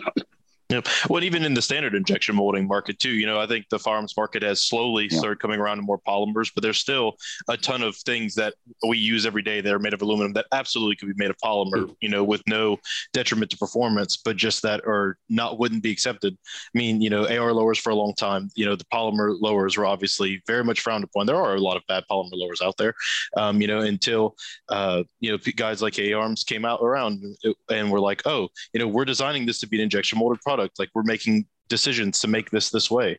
Well, they're attributing or they're confusing bad material and bad material use with bad design, because a lot of the plastic lowers don't necessarily the engineer in me wants to draw a free body diagram. If somebody takes a plastic AR lower and they hand it to somebody and they actually mount the gun aggressively and look what happens to it, and then look at how a plastic lower is built, all the ones that break are made a certain way, all the ones that hold up are made a different way, intentional or not. But when you see where the differences are, it becomes pretty obvious. Yeah, you can't just copy a design for a metal and then just expect it to work great with or whatever it is. It doesn't matter if it's extruded, machined, but certain materials, and then just expect it to work. I mean, the AR is the perfect example with the buffer tube, the extension where you mount the buffer tube to, and like you say, there's 3D printed AR lowers that, I would say the vast majority of them are trash, but there are ones that are actually incredibly durable and well designed, even with shit material, because they've designed it with the manufacturing method in mind. they've done quite a good job of making them durable. And I don't know, we're going through this right now with tons of people are talking about how the Strike chassis, which is aluminum 6061, is superior because it's aluminum to the Raider. Yeah, it is Strike. Red anodized, nah. Every single person I know who has one has had massive failures with them because the design is just not good. And I would love for someone to torture test a polymer Raider alongside the aluminum Strike chassis because of the design.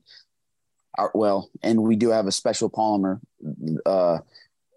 Ours is incredibly more robust than their. Yes, it's aluminum, but the way it's designed, it's not strong at all. So the materials can be absolute, like with injection molding, whether it's metal or polymer, can be incredibly robust and good. I think that MIM it is slowly taking over and over and over. If you look at the P320, all the internal components, I think the slide catch lever is stamped, and then the FCU itself is stamped, and then everything else is MIM. Everything is MIM on that thing. And I've been blown away at the durability. We tortured, I don't know how many tens of thousands of rounds we've put through our systems. But I've never had parts breakage. I've never had any problems.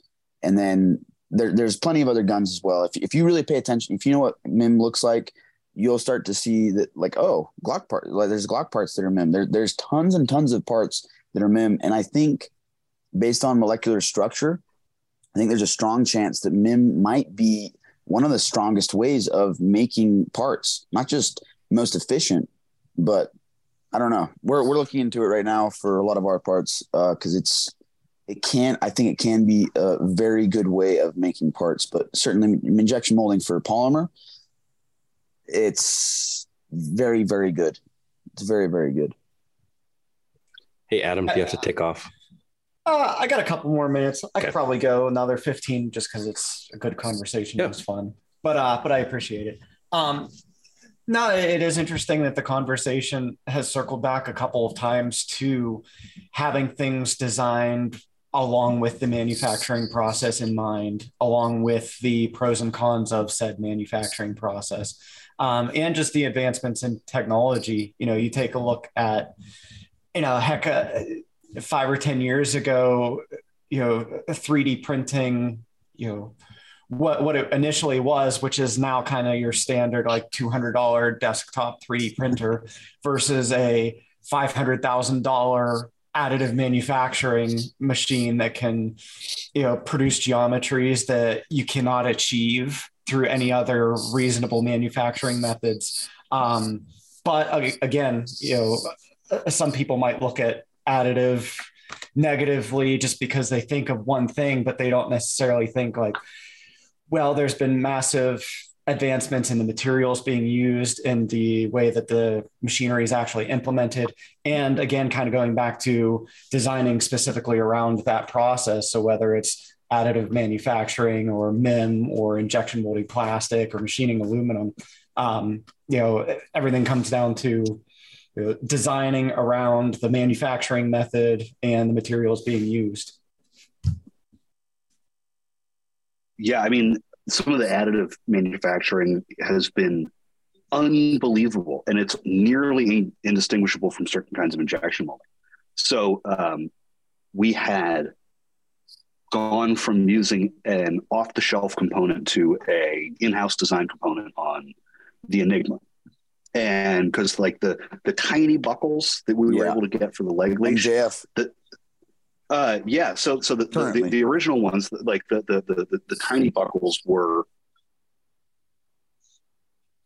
just like anything injection molded that small and that kind of footprint wasn't really strong enough for what we needed. And especially at that tiny size, you get like even a little bit of mold flashing on one of these like snap together clips created a circumstance where some of them just like, you would never discover this until you sold 10,000 of them or until you had 10,000 of them in your hand. Because when you get 500, they're all pretty much the same. and it might, it might be like, 2 in every 1,000 have an issue, but those 2 aren't going to be in the first 500 you get. There might be one in the,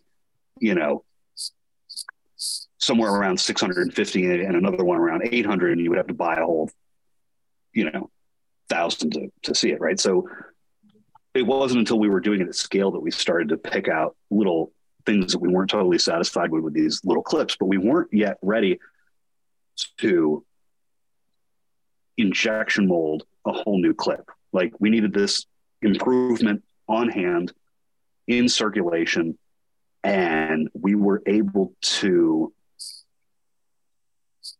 get them all printed in batches of thousands in these huge multi-jet fusion, production multi-jet fusion printing. And they felt incredible. They snapped great. They were really reliable, incredibly consistent. They were less than $1 a piece out the door, when it was all said and done. And that allowed us to make a significant product improvement and launch a new product and have these things on the market for a long enough period of time that we could do everything we needed to get it to a state of readiness and injection molding. Because, making tiny iterations in the 3D print is easy. When you need to make really small changes in a tiny injection mold, that is an arduous and lengthy process. So getting the mold made took forever, because you're like tweaking this little plastic fit interface over and over and over and over again to get it just right. I'm sure Andrew knows exactly what I'm talking about, to get all things to snap together exactly. Exactly the way you want them to. And but MJF is game fantastic. Now the thing is, I'm sure this is another thing that Andrew deals with is people have a certain kind of memory. We were talking about, whether or not MIM was going to be heresy, or what, customer quality perception is like. Every cheap piece of crap you have ever handled in your life has been injection molded plastic. Think about that. Like, every automotive component that you've taken apart that's disintegrated in your hand, every little clip that's broken, every little piece of, something that like breaks and doesn't have a very long lifespan, a kitchen utensil that falls apart, a knob on something that breaks off, the remote that cracks, or you take your car key fob apart to change the battery in something tiny and it breaks. Every cheap piece of crap you've ever handled has been injection molded. And the enormous hurdle for us lately, the thing that Matt was referring to, is that the design parameters for the new product meant that it could not be sheet formed anymore. Like, the new product has to be injection molded. And how do we take a process that we know generates superior products with greater longevity, and is way stronger, way more durable, and how do we add to that the subconscious perception of quality? Because think about how many things that you just pick up and without even being able to yet quantify it, the instant you touch it, it's a piece of shit, right? How many products like feel like they came out of a toy store, right? Like you handle it and you're like, this is a piece of crap, and that's your emotional impression of the thing before you even get to the point where you can list off why you don't like it, right? The single biggest challenge for us, more than getting the molds made, more than prototyping the part, was picking a texture and a blend of plastic that would not feel cheap and crappy to the end user. Like, that was like the leap. And I think I suspect that that's one of the reasons that the number of things that we make out of aluminum that could be polymer aren't polymer is because it's hard to take that leap inside the mind of the customer and put a piece of polymer in their hand that feels as quality as aluminum does. Yeah, definitely. And I want to also, and to clarify my earlier statement, we absolutely will and do pursue, obviously, any material that will have a significant advantage over our current product. Like, we're obviously going to pursue that. We will do what we have to for the the customer perception side, for sure. Not to say that, it's purely, if the customer is not going to accept it, we just won't make it. Like, no, I mean, we'll, absolutely, we push the boundaries there, for sure. And I think that we've done that and we'll continue to. But just that it is a challenge for sure. Yeah. Yeah. So John, did you say it's okay that I put it on the camera? That's the only thing that's on my mind right now. I mean, I can't reach through the screen and stop. Well, no, if you don't want me to, I'm not going to. If it's not meant to happen, Sarah will run downstairs and stop me from saying yes. So let's give it a couple minutes. Okay. And we'll also test whether or not she's actually paying attention. Oh, I'm sure she is.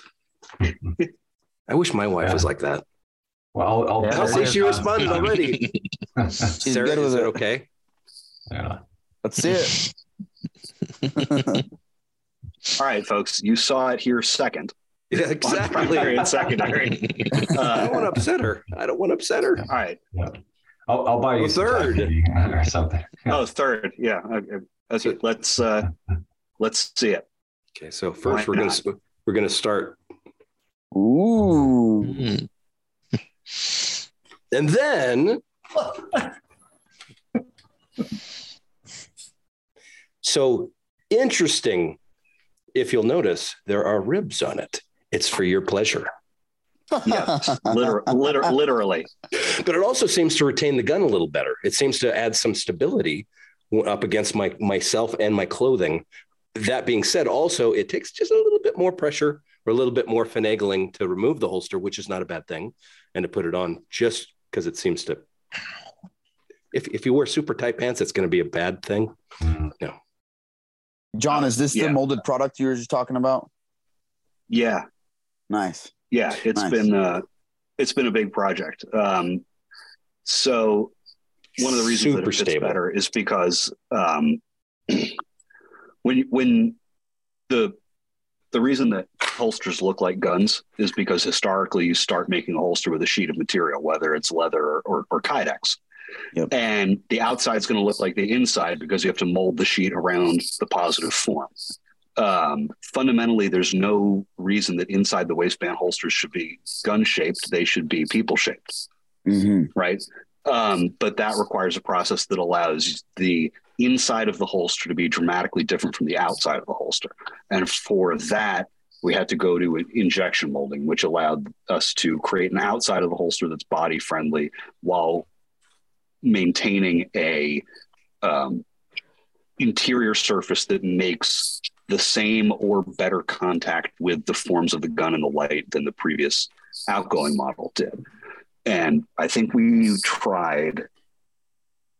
sampled this with 10 different plastic blends to pick out the one we actually wanted.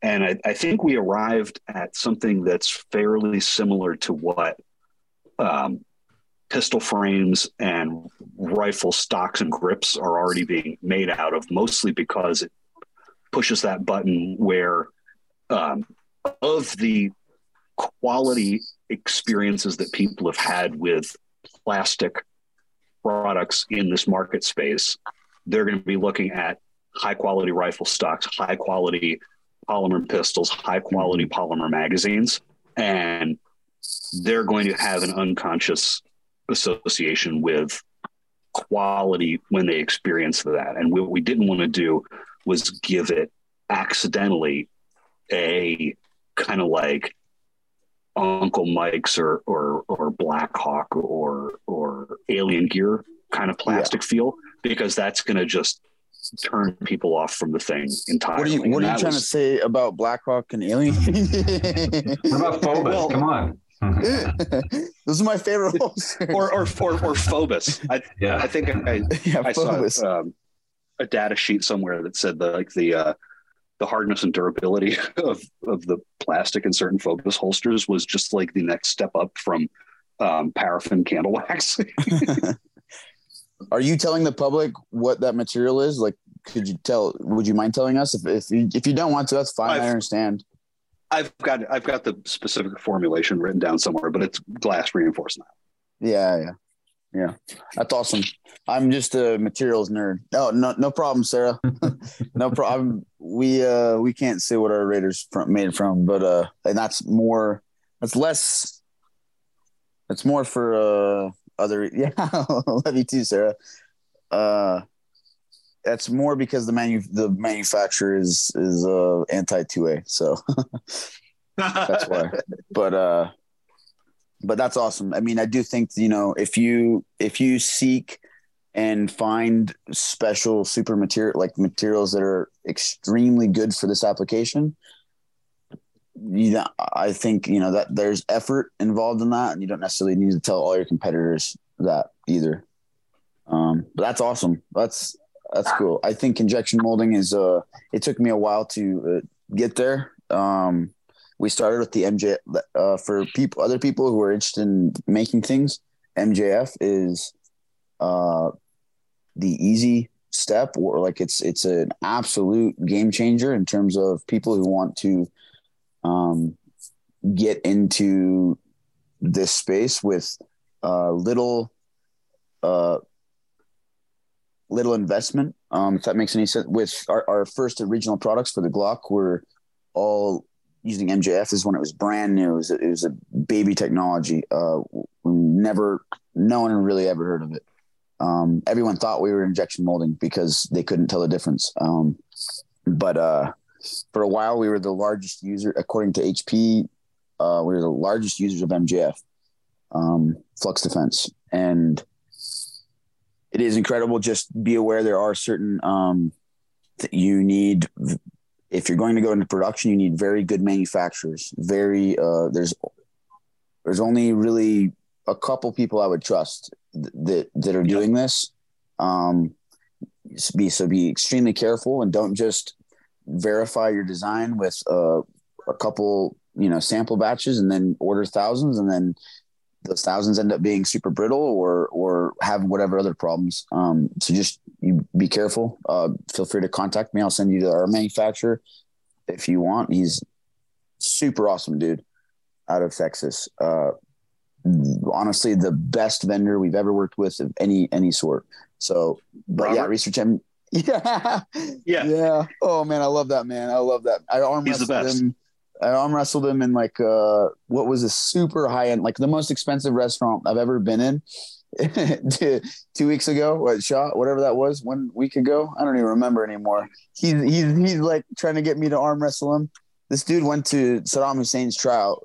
He's a super awesome dude, and oh man, but yeah, if you want MJF, talk to Nico, NECO of Texas. I highly recommend it's also a really good way to validate ideas before you go to injection molding. A lot of ideas should just always be MJF, maybe like that. Your little leg clips on the Enigma. I saw those are perfect candidates for MJF, but highly recommend investigating that if you guys want to test out an idea. It's incredibly useful. It's production 3D printing instead of printing line by line, like little line by line, like in what you hear when you hear 3D printing, you're thinking of FDM, which is fused deposition. What is it? I don't remember material, but you're doing line by line, so it's very slow, and that's great for prototyping in your own. I have one right here that I built, and that's how I designed and developed like the original stuff. But what FDM is, they have a huge size, they have a big build, and they're just doing a whole layer by layer. So it's way quicker, way faster, way better parts, both cosmetically and functionally, and just so much more efficient. And you can actually produce real parts. There's a lot of companies that are founded on this, like Emissary Development, 100 what's it called, Concepts. A bunch of companies that use this as like their bread and butter. We still use it for various parts, and it's nylon. It's a durable nylon. But anyway, I'll stop rambling about MJF. It's super cool. MJF is awesome. It opens the doors for so much, and I've actually got 3 different parts that are going to market with production printing. Nice. Because injection molding is great, but it's for something that might be 500 to 1,000 units. I could have those next week before I'd even have somebody approve even a prototype mold. Yeah, it's honestly crazy how quickly 3D printing technology has continued to increase. How the number that you need to hit to get to injection molding has honestly just continued to push out, continue to go up and up because of how cheap the technology has gotten slowly but surely. Yep. So I want to mention something. So I just went through the wall with the Filster 2 or the Floodlight 2. So I have it tightened down because I carry a lot of 1911s, 2011s. With my wall through with a larger slide, I had to go to my slightly older version so it would fit because I don't have it cinched down quite as tightly. But yeah, these are fit just like the original, fitting everything. It's a universal holster. That holster just needs a Surefire Turbo or a Surefire, and then it'll work with practically any pretty much everything except for maybe like a Hudson. That's perfect though. That's awesome. What was it then the Silencer Co thing? Maxim 9. Yeah. Right. And revolvers. Hudson H9, Maxim, and there was Chiappa Rhino. It won't fit. Gonna go Desert Eagle, but yeah. I think I've seen Desert Eagle's out, but the HK Mark 23. Yeah. I've seen someone do that. Oh, wow. Nice. Yeah, these are great. I think it was one of Korea's guys carried with that for a little bit, just to see he could. So I have one last question for you guys. So you've created a successful product. At what point do you decide you're going to make a sequel or something, an offshoot or something else that might even compete with what you already have, but not necessarily exactly the same? I mean, I think that's kind of just the natural progression of growing things. When I very first started, of course, I was just dumb and super naive and, didn't really know what to expect. And it didn't take me real long to figure out that, when I've got 1 or 2 SKUs, that might be great. That might not be so great. Just adding SKUs, giving more variety and availability to things, whether it's further model support, in my specific case, whether it's shell carriers or optic mounts, applying to different, models of firearms, different footprints of optics and different things like that. I think it's kind of just a natural progression of that, but also balancing, I get requests for, a stock adapter for some shotgun I've never even heard of before. So that's also a balance to it is, making sure that you can expand your lineups without going drastically, expanding what you've already got while still maintaining the idea that it's something that the market is actually asking for. What was that? Oh, I was just going to say, and I just mentioned Hudson, wonderful people, such a cool gun, but unfortunately, what they were about to release killed their sales, and so that there's that potential. So, Andrew. Yeah, I almost start immediately. Like, we launch something and the comments section already starts filling the next sort of design cycle in, whether it's people that were left out for some reason because of compatibility or, because they've found something they don't like about it. I think, the original Switchback, immediately everyone was like, I'm gonna break my finger and I don't like the clip. And so, boom, those were on the list. And I think the only other thing that kind of comes into it for us, other than competitive product, where if you see something else come out, you might be responding to that, is really just the pace for ROI. And sometimes that becomes a part of it where we know instantly what we want to do and we could go out and cut the mold. But if we do have a good product that is still solving a lot of problems, we actually want to get the payback on that before we launch the next one. So that cadence can be really important. And I always struggle with that a bit because I just want to move on to whatever's better, even if it's just incrementally better. But, when you're running a business, you kind of have to, keep that in mind, because you could easily your molds could start outpacing your revenue. And then, it's not a business anymore.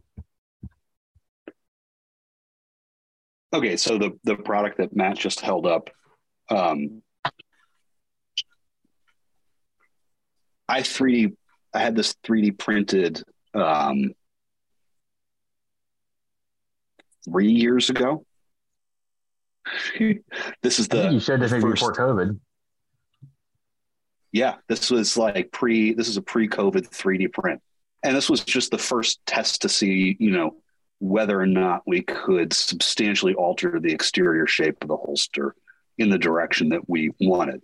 So when we get back to talking about whether or not you're leading the target too far, right? There are always constraints. There are budgetary constraints. There are,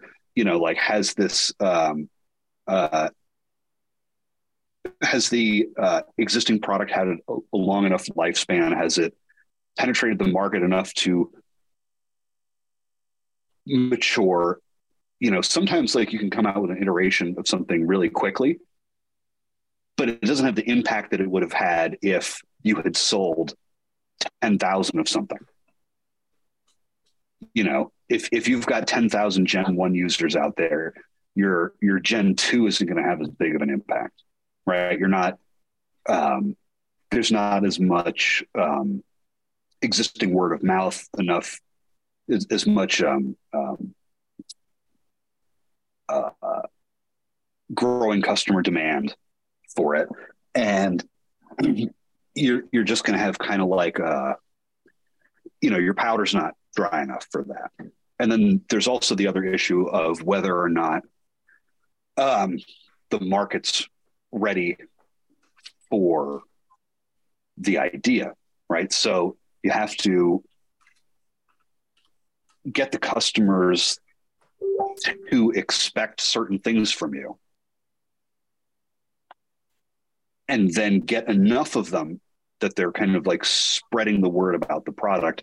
And then you can meet their future unexpressed expectations with the thing that you've had in your head for a while. So one of the struggles is operating a company and producing products where everything that you're making compared to what's in your head is obsolete the instant that you're making it.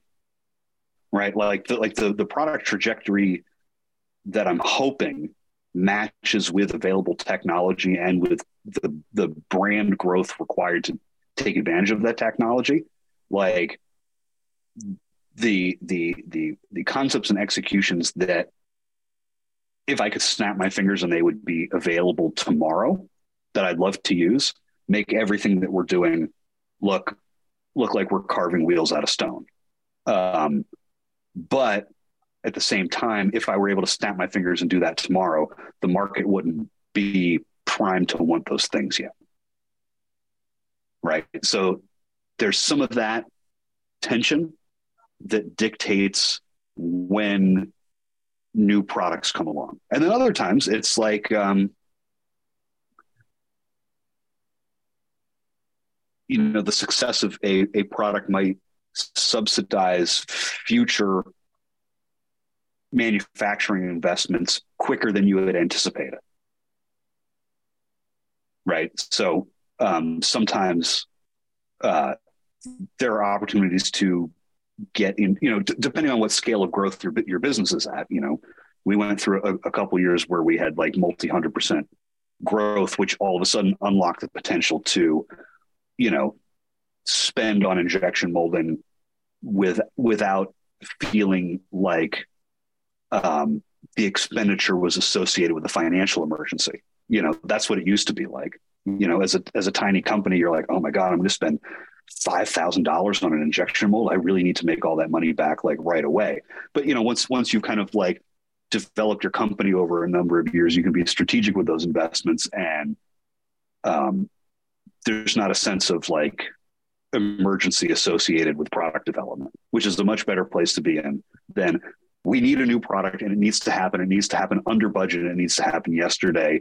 And we need to be profitable on it on day one. Right. That's a rough way to run things. I see Andrew smiling like he's been there before. Well, yeah, I always struggle with that because sometimes I do my best work when, you know, you basically lock the doors and start filling the room up with water. And I think you can do that kind of the financial version of that and kind of leverage it a bit. But that's probably we're going to send you in here and fill the room up with debt. Exactly. A little pressure makes diamonds, right? Yeah. I mean, a lot of that kind of almost segues into the, you know, the business side of things in terms of, you know, there's a lot of different ways to run businesses. You know, certain product ideas are going to, you know, necessitate way less risk. Other product ideas are going to, you know, just by their nature, you know, for example, you know, you kind of mentioned Hudson earlier, like, you know, love those guys, great people, you know, at the same time, like, not them in particular, but, you know, a new pistol platform, for example, it takes a lot to bring something like that to market. There's just massive investment, especially if you're going to try to bring something like that to scale, you know, right off the bat. Like, I mean, I can't even, you know, just in terms of how I like to run my business, which is pretty financially conservative and, you know, not try to outpace my growth right off the bat. Whereas, you know, with the products that I make, I'm able to kind of work like that. Whereas, you know, something like a brand new pistol platform, man, just the amount of investment and it kind of has to be an all or nothing, you know, sort of thing at that point where, you know, it takes a lot to go into it to make it work. So, you know, I think, you know, in terms of how businesses get run and the investments get made, you know, kind of has a lot to do with, you know, the individual's personalities and how they like to deal with things, but also what those kind of products, you know, actually would require to go into, you know, manufacturing or prototyping or whatever. Yep. I think it's a super hard calculation to know when the successor or like you I guess the question was a potentially competing product. It's definitely very hard, but at the same time, I mean, I think that generally you'll know to a degree whether or not, at least, I mean, if you have improvements to be made, like a lot of people shit on SIG for their rolling changes, which I understand entirely. I hate SIG. I hate most manufacturers for various reasons. Glock for not innovating, and SIG maybe for innovating and testing on customers. But I do appreciate SIG all you know, continuously updating and improving their products, even though they should release them maybe later on when they're more tested. But I do appreciate the rolling changes. But if there is something that requires a new, say, like a brand new frame, like it's not just like a rolling change, but it is a Gen 2 or of some sort. I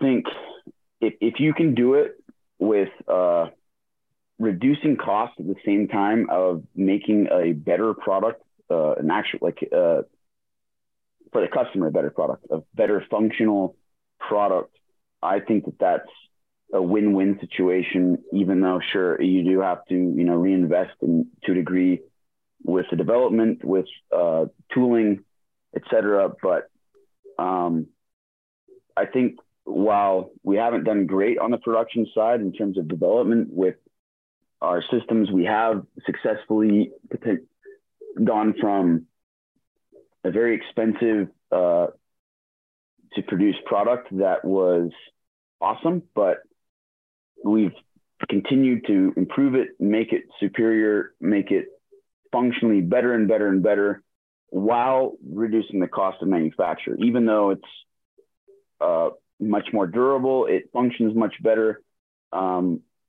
We have successfully made it cheaper and cheaper to make, and by, extension, able to produce many, many more, able to scale production better. So I think that if you can do that, then that's when you should be doing it. But as John said, there is a lot that goes into it, and Hudson's the perfect example of, there is such a thing as too soon and bankrupting yourself.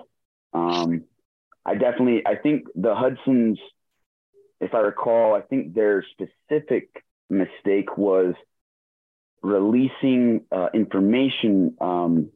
If I recall, that they weren't available for, either they weren't being produced, or they weren't available for order. Even if they were available for pre-order, it was too early. They should have kept on going and then had their aluminum frame ready to go, ready to ship, ready to sell, and then release information to the public and get everyone excited about it. So if you can do that, we try. Well, I mean, we didn't always do this, but we try and only release stuff when it's ready. When it's ready to go, we're ready to produce and ship and sell stuff, sell and ship. But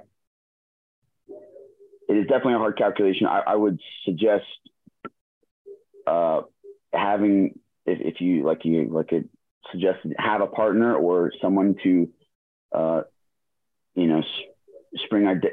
bounce ideas back and forth and really think about it as much as possible before potentially pulling a Hudson or some other hampering of your own growth. I'm excited about this holster. I need one of these holsters. Yeah, we'll get you one. So as far as cannibalizing your own sales goes by accident,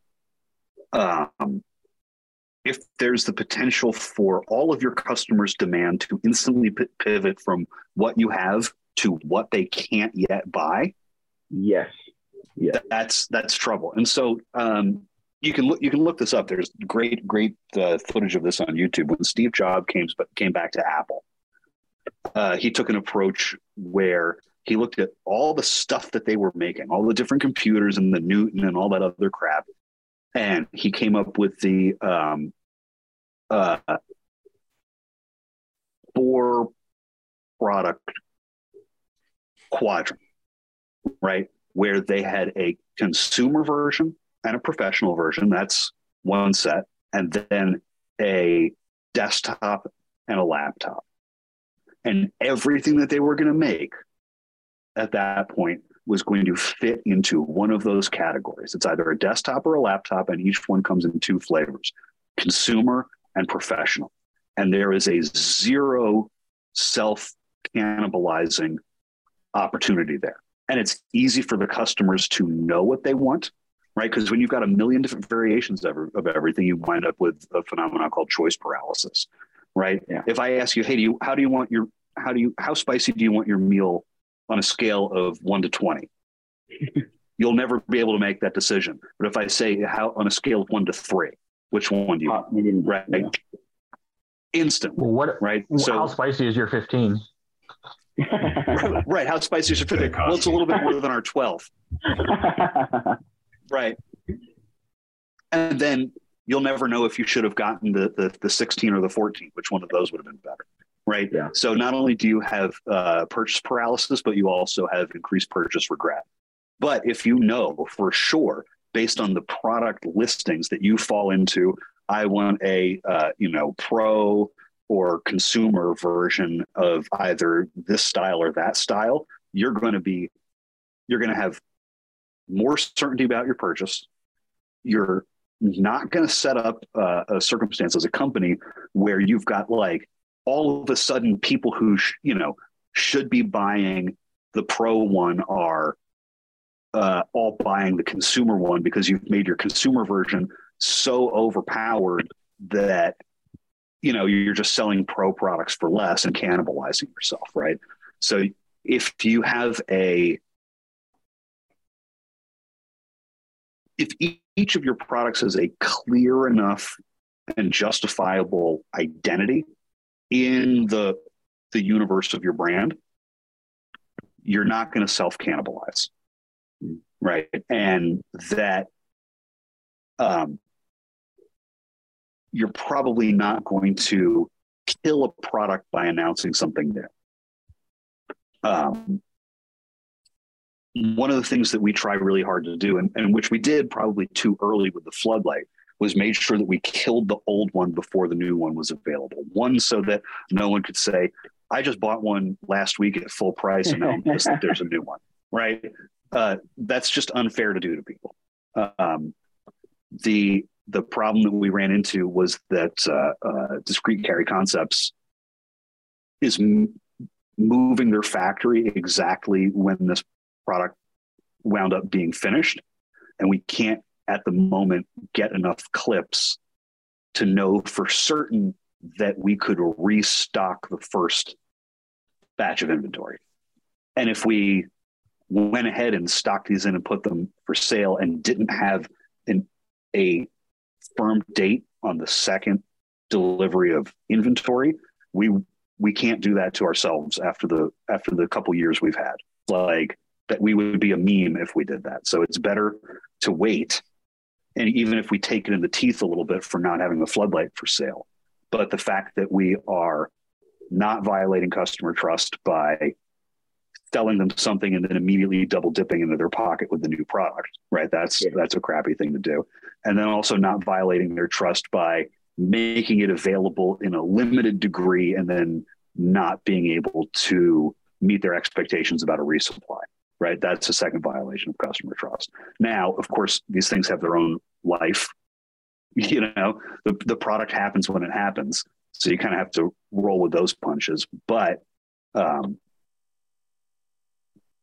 announcing something that you don't have yet that would kill your ability to sell what you do have is a rough spot to be in. And if you've got enough products that overlap in terms of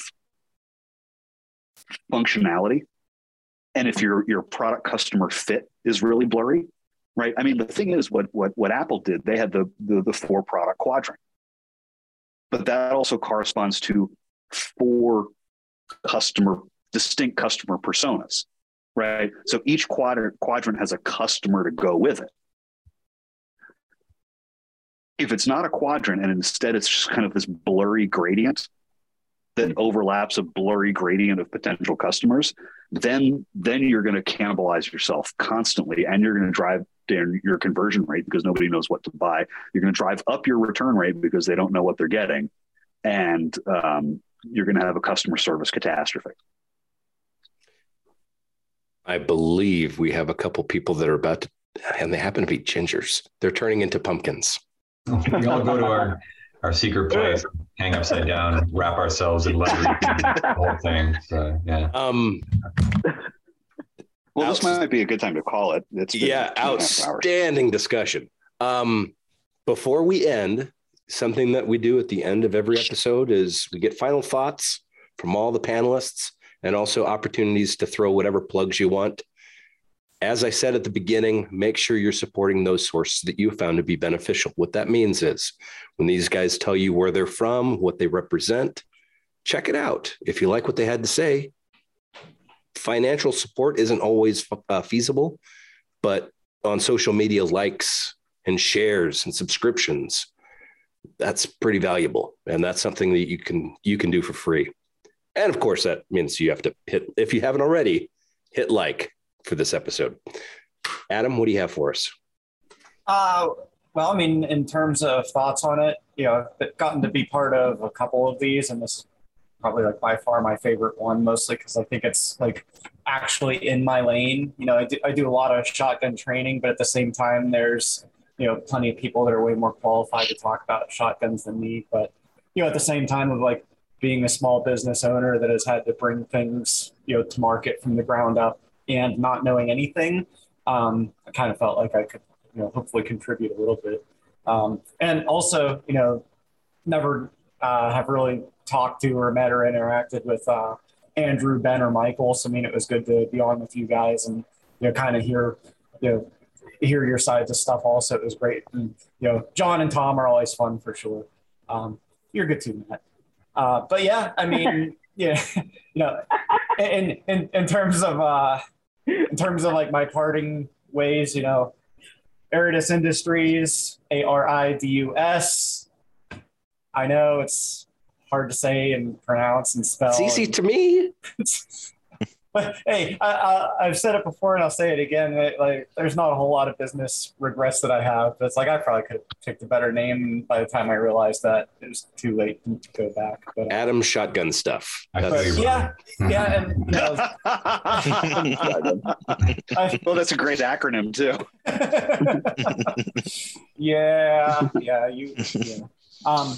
But yeah, so I mean, I make shotgun stuff, getting into some lever gun stuff, but my parting words, as always, are I would much rather see you take a bone stock shotgun to a class, figure out what you need to learn, figure out what kind of stuff would actually be usable or not usable for you, and then make purchasing decisions after that fact. Yep. I mean, I'm happy to put my kids through college with product sales, but at the same time, I'd rather people spend their money on training before spending money on products. So, awesome. That's my words, but it was awesome. A good panel. Glad to share with everybody.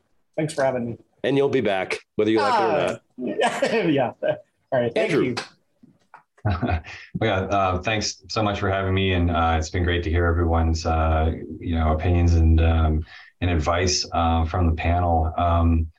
Theorem's pretty easy to find, and you guys appreciate the business if it makes sense to you. But I think the biggest message I would have is there has been no greater joy in my life than taking ideas and turning them into products. And so I really do wish that on anybody that has one. Take the time to learn about how to develop it, protect yourself if necessary. But it's awesome. It's everything you think it is. And I wish everyone the best of luck on that. Awesome. Michael? Final thoughts. Just it's been an honor to be here. Glad to, it's been awesome having watched as many of these as I have, to be on the other side of it. You're also probably going to hear yourself at double the speed. Yeah, it's a good chance. As far as plugs, I mean, obviously, Unity Tactical, we're on, follow us on all social medias, website, unitytactical.com. We really pride ourselves on being an innovative company and really trying to push the envelope and, on all sides of that. For those who haven't seen, we did release a new switch at SHOT Show, Axon. Great for those of you who have both laser and light. It's a great switch, and everything else. But I think that's about it. Cool. Tom, who's the latecomer. Yeah, it sounds like I missed a lot of good stuff. I definitely hope that, wherever you buy, whoever you buy it from, you definitely just appreciate kind of what goes into even the smallest of widgets, what kind of risk people take, hopefully what kind of thought process they put into it. And if you have feedback, I know, going back to the T&E and stuff like that, and we'll sometimes get feedback from customers.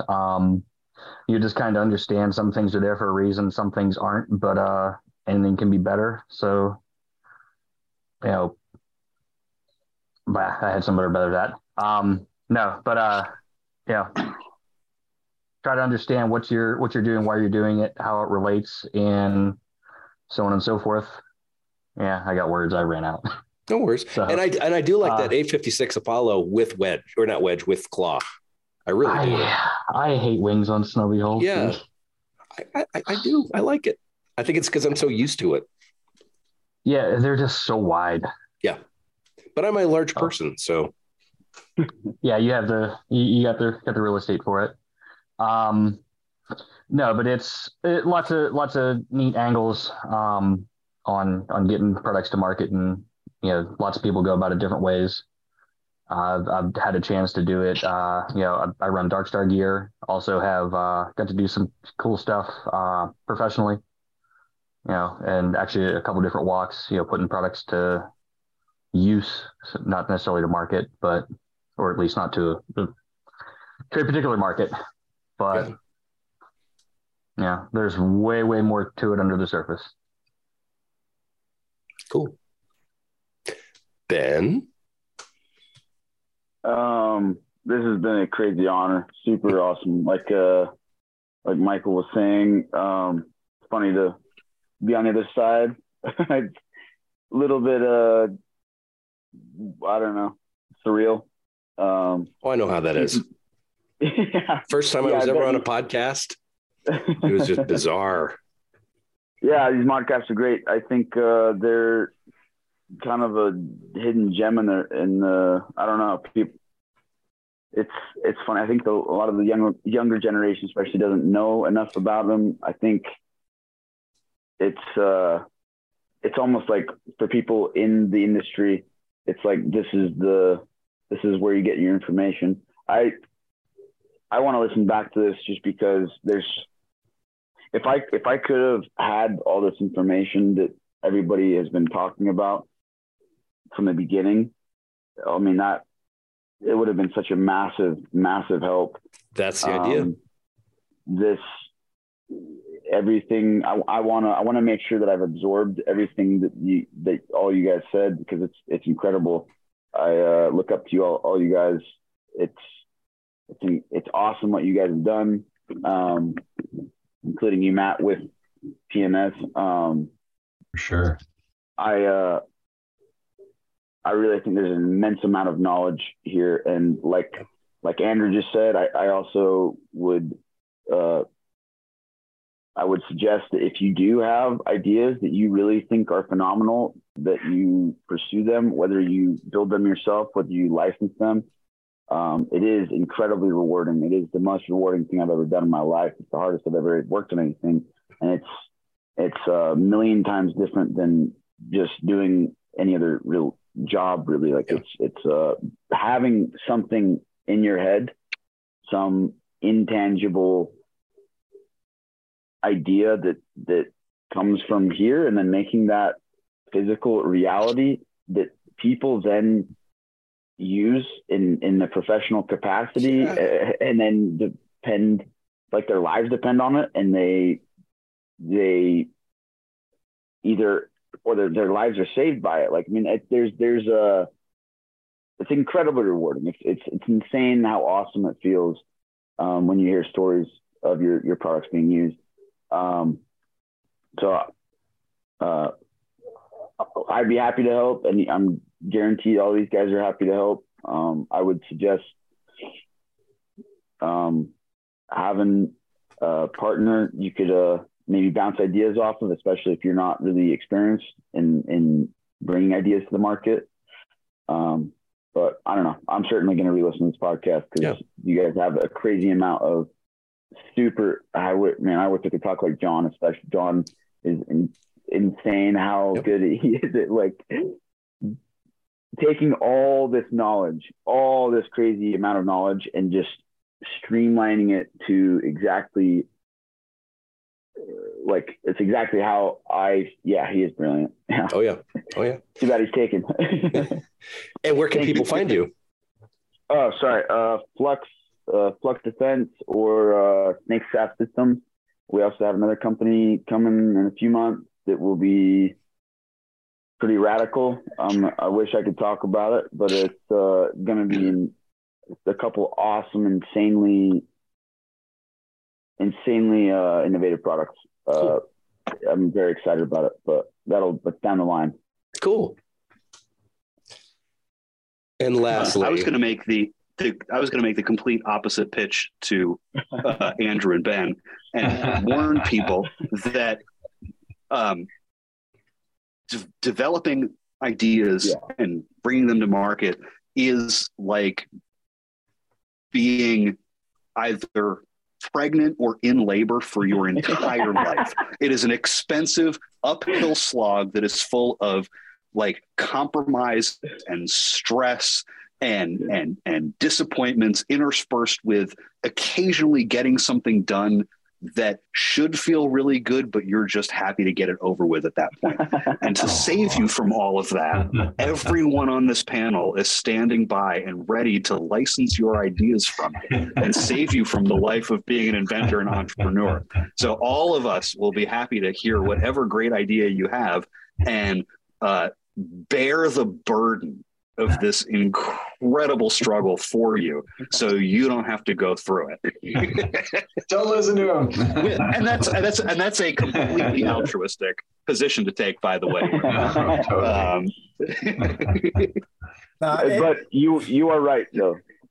It's insanely difficult. I'm really only kidding. You should definitely do it. But if you don't want to do that, everyone here has an email address and a website, and you can contact them on that email address and website after you've consulted with legal representation, of course, and discuss potential future ideas with all of us. I'm John. You can find us at filsterholsters.com. Before you buy anything, download our free ebook from the website. People consume our educational resources at a rate greater, like at a great rate of 100 to 1 compared to our products. And, we'd spend a lot of time talking about product design, but we really want you to learn what we're about. And we want you to take advantage of the stuff we're giving away for free. One, because it's going to help you a lot. And two, that's how we get the market to be in the place we want it to be when we want it to be in. And it costs you nothing to read the free ebook. And we would love you to check that information out and spread it. Cool. And if you didn't see yet, that is the Filster Floodlight 2. People are going to ask. It's comfortable. The estimated roughly, if all goes well, and if we get the deliveries of, we've got pallets of those things on the shelf just waiting for clips. If the clips arrive at the schedule that has been cautiously quoted to us, we're looking at 30 days to be able to launch that responsibly. But fortunately, our existing floodlight sales won't suffer because we don't have it. Yes. But even so, the ones that people already have are still awesome holsters. And if you're a guy like me that has a kind of a selection, something like this is a wonderful solution for everything. Or if you're a guy like me who has a Beretta 92A1, it's real fun finding holsters for those. True. Yeah, just slap on a weapon light and you have your universal holster. Nice. Cool. Well, thanks to the panel. Awesome discussion. If you guys want to do a sequel or talk about educational materials or anything like that, we can do that. Let me know. Big thanks to the sponsors. Big thanks to Big Tex Ordnance. Big thanks to Overwatch Precision, that Filster company, Primary Arms, Walther. Big thank you to our Patreon subscribers. Patreon subscribers were able to watch this live. They were able to put in input, ask questions or whatever. We really didn't have many questions, but it's nice to be able to also release these a little early to them. They get this video early. Also, as I've said twice already, make sure you're supporting those sources that you have found to be beneficial. If you like what these guys had to say, find them on social media, like, subscribe, share when it's useful to you. If you happen to be in the market for a pocket knife, I have the little tiny guy on me right now. I have a code with Scallywag Tactical. If you use the code PNS, all caps, PNS10, that gets you 10% off. And these are kind of nice. I use them all the time. What else do we have? I think that's pretty much it. We do have we have what is it? 736 different Facebook groups. We have an actual physical, tangible, not really, it's not, it's digital, but forum website, primaryandsecondary.com, primaryandsecondary.com/forum. All these resources, just like what John's doing, we have all this stuff is for free and it's for your use. And we also work pretty well with John and Philster, great people. Not so much with Tom though. I don't know why. That was sarcasm. I just need, someone's going to get upset. Let them be. Yeah. Have a couple more episodes that I'm still planning out. I don't know exactly when we're going to have things released, but this specific episode will be available probably Saturday. Audio will be released on Friday. Panelists, I'll get you early access because it's just fun to watch yourself. I think that's pretty much it. Good talk.